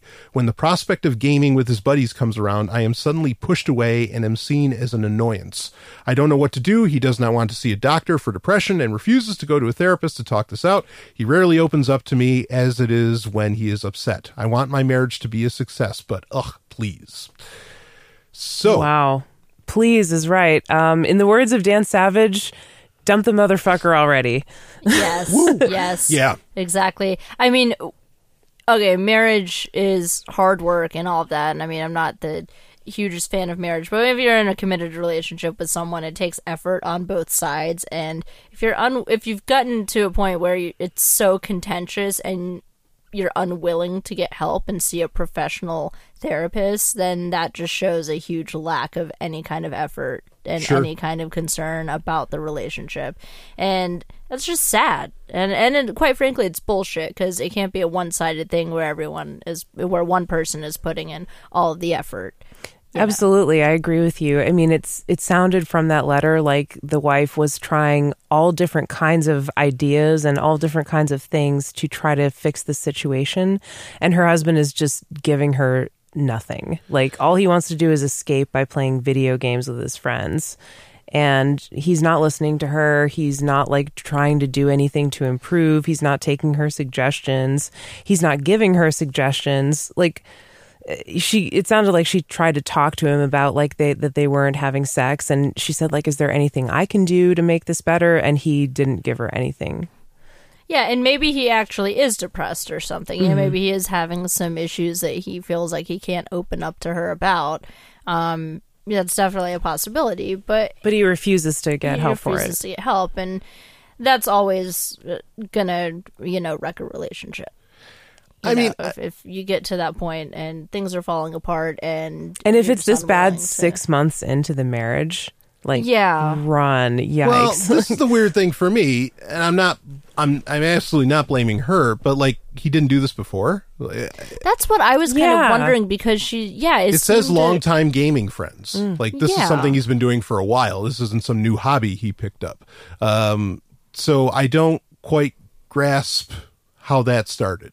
Where it became so much that they're no longer having sex. Right. And she didn't say like how long were they dating or like together before they got married, but I don't know, it's hard to tell, because some people get married like really soon and then they find out things about their spouse and they wish they hadn't rushed into marriage so much.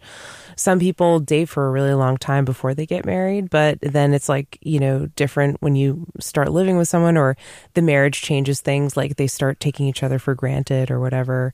Well, that's what I wonder, if they didn't live together at first. Yeah, and this is always one of the biggest. I mean, this can become an instantaneous problem in any relationship, marriage or otherwise, that if you're planning on going really long term with a relationship, and you haven't tried living together, like, you're going to find out there might be a whole other person there at different hours of the day, for the guy and the gal. I mean, like that's just true across the board, in my opinion. So like, I'm kind of wondering if that happens. So we're not getting like all the information that we need, really to be able to say about it. But do you want to read what Lifehacker responded to him? Yeah. Or do you want to hear that? What was their suggestion? Sure. Yeah. So this is coming from a guy. What was their life Patrick. hack? He says he's definitely taking your marriage for granted. He thinks he's crossed some imaginary checkpoint in your relationship and doesn't have to try anymore. Yeah. Yeah. Yeah, You need I to make agree him with that. understand that's not the case. However, you've also dug yourself into a bit of a hole here. You inadvertently made something else he loves out to be the enemy. You may respect his hobby to some extent, but in his mind, all of your complaints probably make him feel that you don't like that he plays video games. He thinks you hate something that he feels is a part of who he is, something that allows him to spend time with friends he doesn't get to see in person anymore.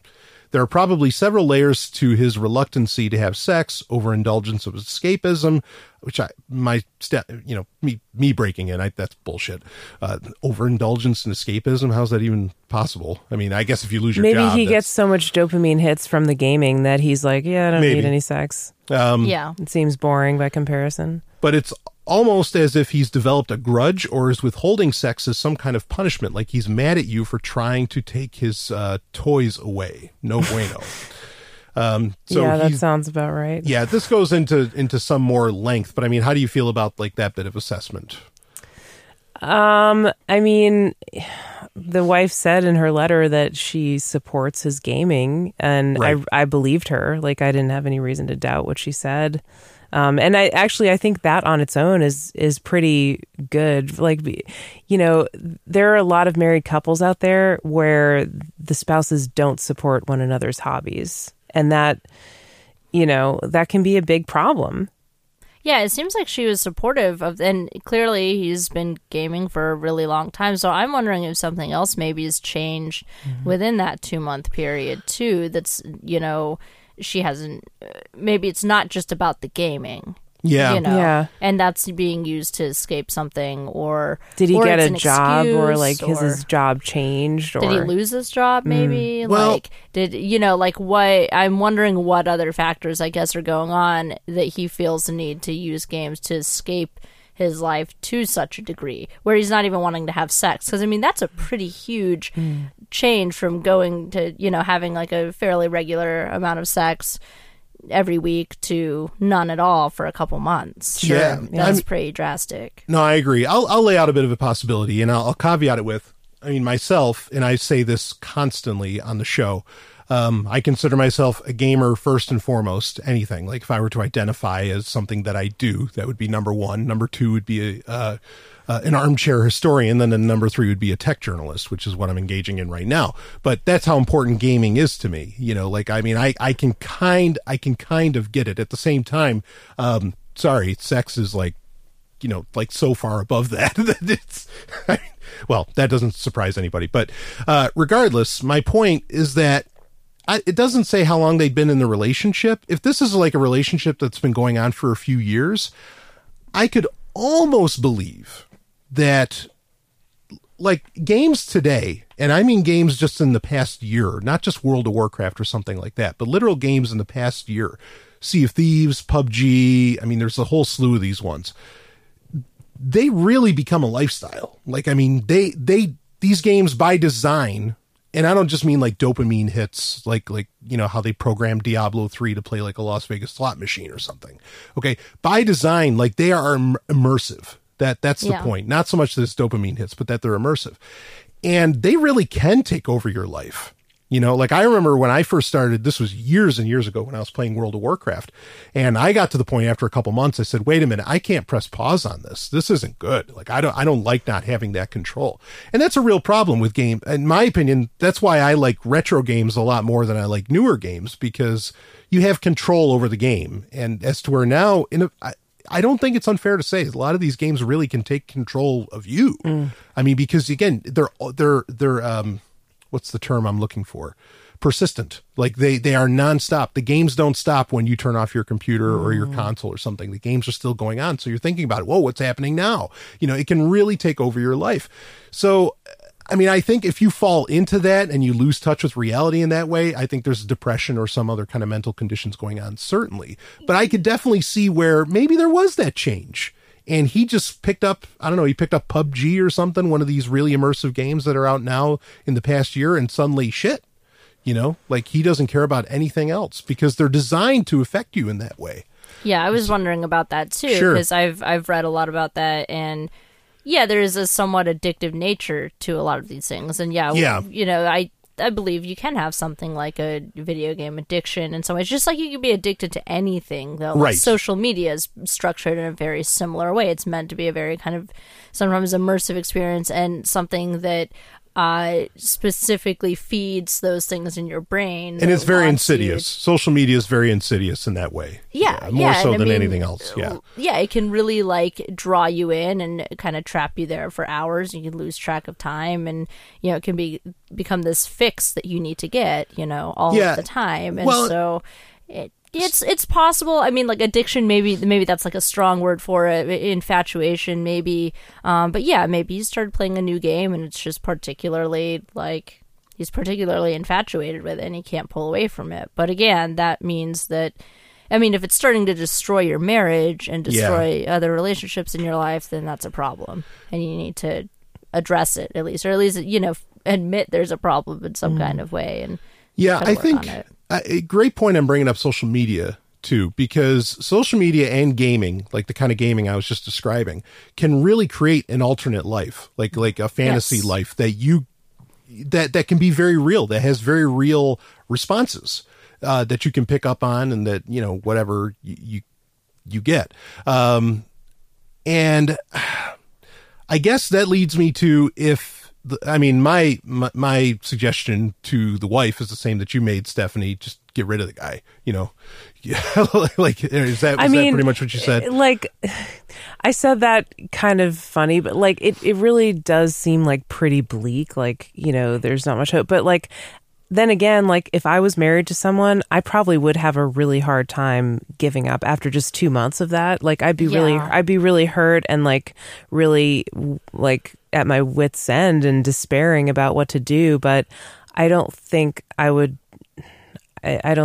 divorce him after 2 months of that. I think I would probably keep trying more. Yeah, I'm wondering if there are other like personality issues he may have, or so, like is this like a symptom of stuff that's always been there? Have there been other issues? Like, what is this the tipping point of something that's been going on for a much longer time? Because I wouldn't necessarily say 2 months is long enough to like decide to get a divorce from someone if you'd been in like a loving relationship up until that time. You might want to give them a little more time, but if it's something that's been more ongoing in other areas, for example, then you gotta evaluate that.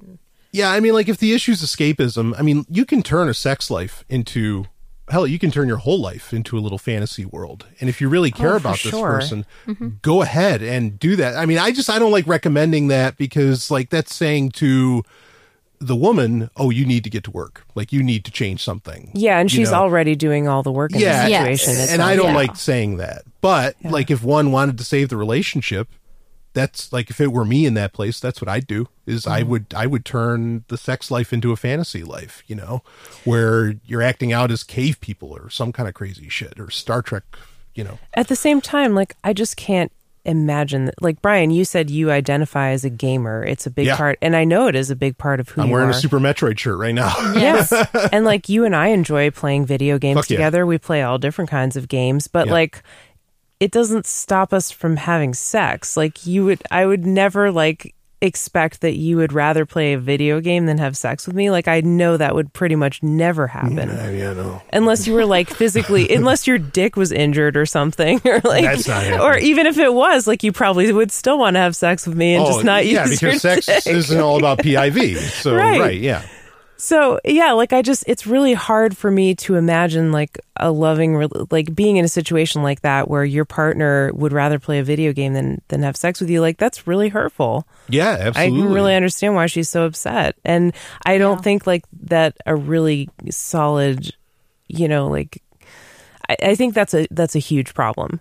Yeah. A huge problem. Yeah, I think there's a lot going on there. MK, I mean, what do you recommend? Just dump the guy? What do you... Yeah, I mean, like, I don't know the person's situation personally. I mean, if it was you... if it was me and I saw that, like, drastic change in behavior, I put up with a lot less shit now than ever before. So, yeah, Damn right. I would never get married again. But yeah, if I was in a situation where there was that drastic switch, I would be like, okay, well, it doesn't seem like you're that into me. So, you're more into the video games, have fun, get your kicks off, and that way I'll go. See you later. See ya. There are plenty of people I can have sex with. Like, Yeah, absolutely. who would want to have sex with me, like, because that does seem to be a pretty serious concern for her, Yeah. and it's good to have, like, a healthy sexual relationship that really helps someone's self-esteem. And, like, if you just take that away from them, and I mean, no one's entitled to sex or anything like that. Like, he should, she shouldn't be forcing him to have sex, whatever. But, like, that is a part of a healthy relationship. Sure. Especially if it was already established that you had a healthy sex life before, and then you all of a sudden just, that changes. I mean, that's a pretty big red flag. Yeah. So I don't know if he's unwilling to get therapy, after a certain amount of time, then it's just, he's unwilling to get help. So it can't continue to negatively impact your life in that way. And now that I think about it, kind of based off of what you were saying, actually about me, Stephanie, I don't expect everybody to be in games the way that I'm into them, but also at the same time, like, if there's people I want to spend time with, like, I'd like to convince them of why I think these are so great. And I'll go through all the steps and the motions and buy the equipment and whatever else to make it exciting for the person that doesn't get it yet. Like, I bought a bunch of arcade controllers, and hey, those are everybody so cool. want to rock it out. We should probably review those on the show. I'll do it at some point. Okay. Yeah. I would like to do that with But that's you. the thing, is that like I do what it takes to say, hey, you want to give this a shot? And then next thing you know, the people are playing with you. And that's the thing. Like, he could put forward the effort of trying to bring her into his world. Yes. And that's he's a really not. good point. Yeah. And Yeah. so that's He's why. trying to get away from her. Exactly. Right. Yeah. That's really what it feels like here. Because a gamer, if you really know gaming, and if you're a knowledgeable person, I think you can convince just about any other human being to have a good time with you playing games. So anyway, any other thoughts on this that anyone I wants think to we put out there? covered it. Yeah. Okay. Do we want to talk about the Women in Comedy Festival for a little bit, or do we want to wrap it up? It is getting pretty late. Yeah. And we did do a review of it on Iconosash. Oh, that's right. Yes, you did. All right. So they can go and listen to that. Yeah. Right. Okay. So I totally recommend that. What you want to do is you want to go to this URL. I can't imagine what kind of person would come up with this URL, but go to mkwasright.site and, and that'll take you right to Iconosash. Yes. And Stephanie and I just did an episode about the Women in Comedy Festival, and also it was before the Chicago event, so we were kind of talking about that, and we titled it Iconosash because it's a crossover episode, and we're going to be using that title for future Anything that we do together. anything we all do together, if it's Sex and Science Hour and Iconosash. Sure. When we're all in the same room, it's Iconosash now. I love that. That's so brilliant. So, and by the way, there are going to be new episodes of Sex and Science Hour in case anybody has been wondering about that. And there's Yes. a lot of cross-pollination with audiences here. But anyway, okay. Oh, there's pollen flying all over the place. Yeah, it's everywhere. So it's a mess. It's getting in my face. Brazzers. That's going to be a new thing. I'm just going to come out and say that out of nowhere. Just Yeah. brazzers. Anyway, thank you so much, both of you, for being on the show. Oh, thanks for having me. It's always me. tons of fun to that have was you super on MK. fun. So fun. Yeah. I always Being on have the a show. blast coming on here. Yeah, absolutely. Thank you. So, Cool. Well, there will be more. yeah. So, if people want to find you, where's the best place for people to find you, MK? So yeah, I'm on Patreon. If you look up MK Lords, so you go to patreon.com/MK Lords. Iconosass is my podcast. You can get the super secret episodes, the Lavish Mouth Noise remixes on Patreon. Which I love. Yeah. Thank you. I got one coming out soon, and I just released a couple really good ones. And then I'm also on SoundCloud too, and then iTunes and Stitcher. You can find Iconosass on there. And you're too. on Twitter. You're pretty active on Twitter Yeah, at you can follow MK me Lords. At MK Lords. That's That'll where be in you the can show get notes. all my sassiness, full sassiness on Twitter. She's a sassy bun, folks. Oh yes. Yeah. Hold on. Now, I want to take a little credit here, but I came up with lavish mouth noises, the term, right? Like, I'm pretty sure that was me. Yeah, I think it was. Yeah. I at some point, I think I was reviewing one of your episodes, and I said it was like these lavish mouth noises that came out. Yes, of this yes. I think that was me. But anyway, not that I need the credit. I don't need a pat on the back. But You can get a pat on the back. all right, I got a pat on the back. Man, not many guys get that around here. No. So They're few all and right. far between. That's We right. like to mete out the praise very, very stingily.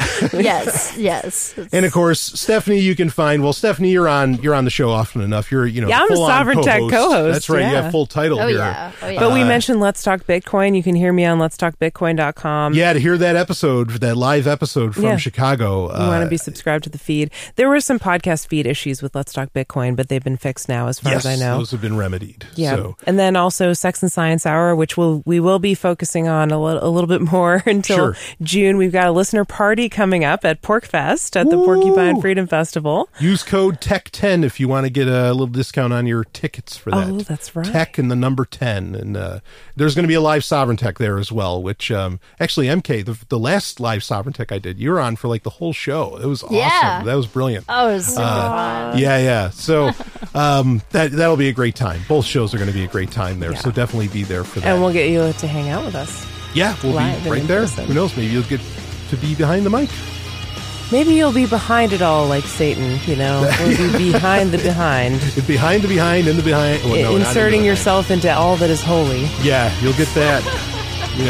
That level of penetration. That market That market penetration. penetration. All right, that's it. All right, yeah, we're done.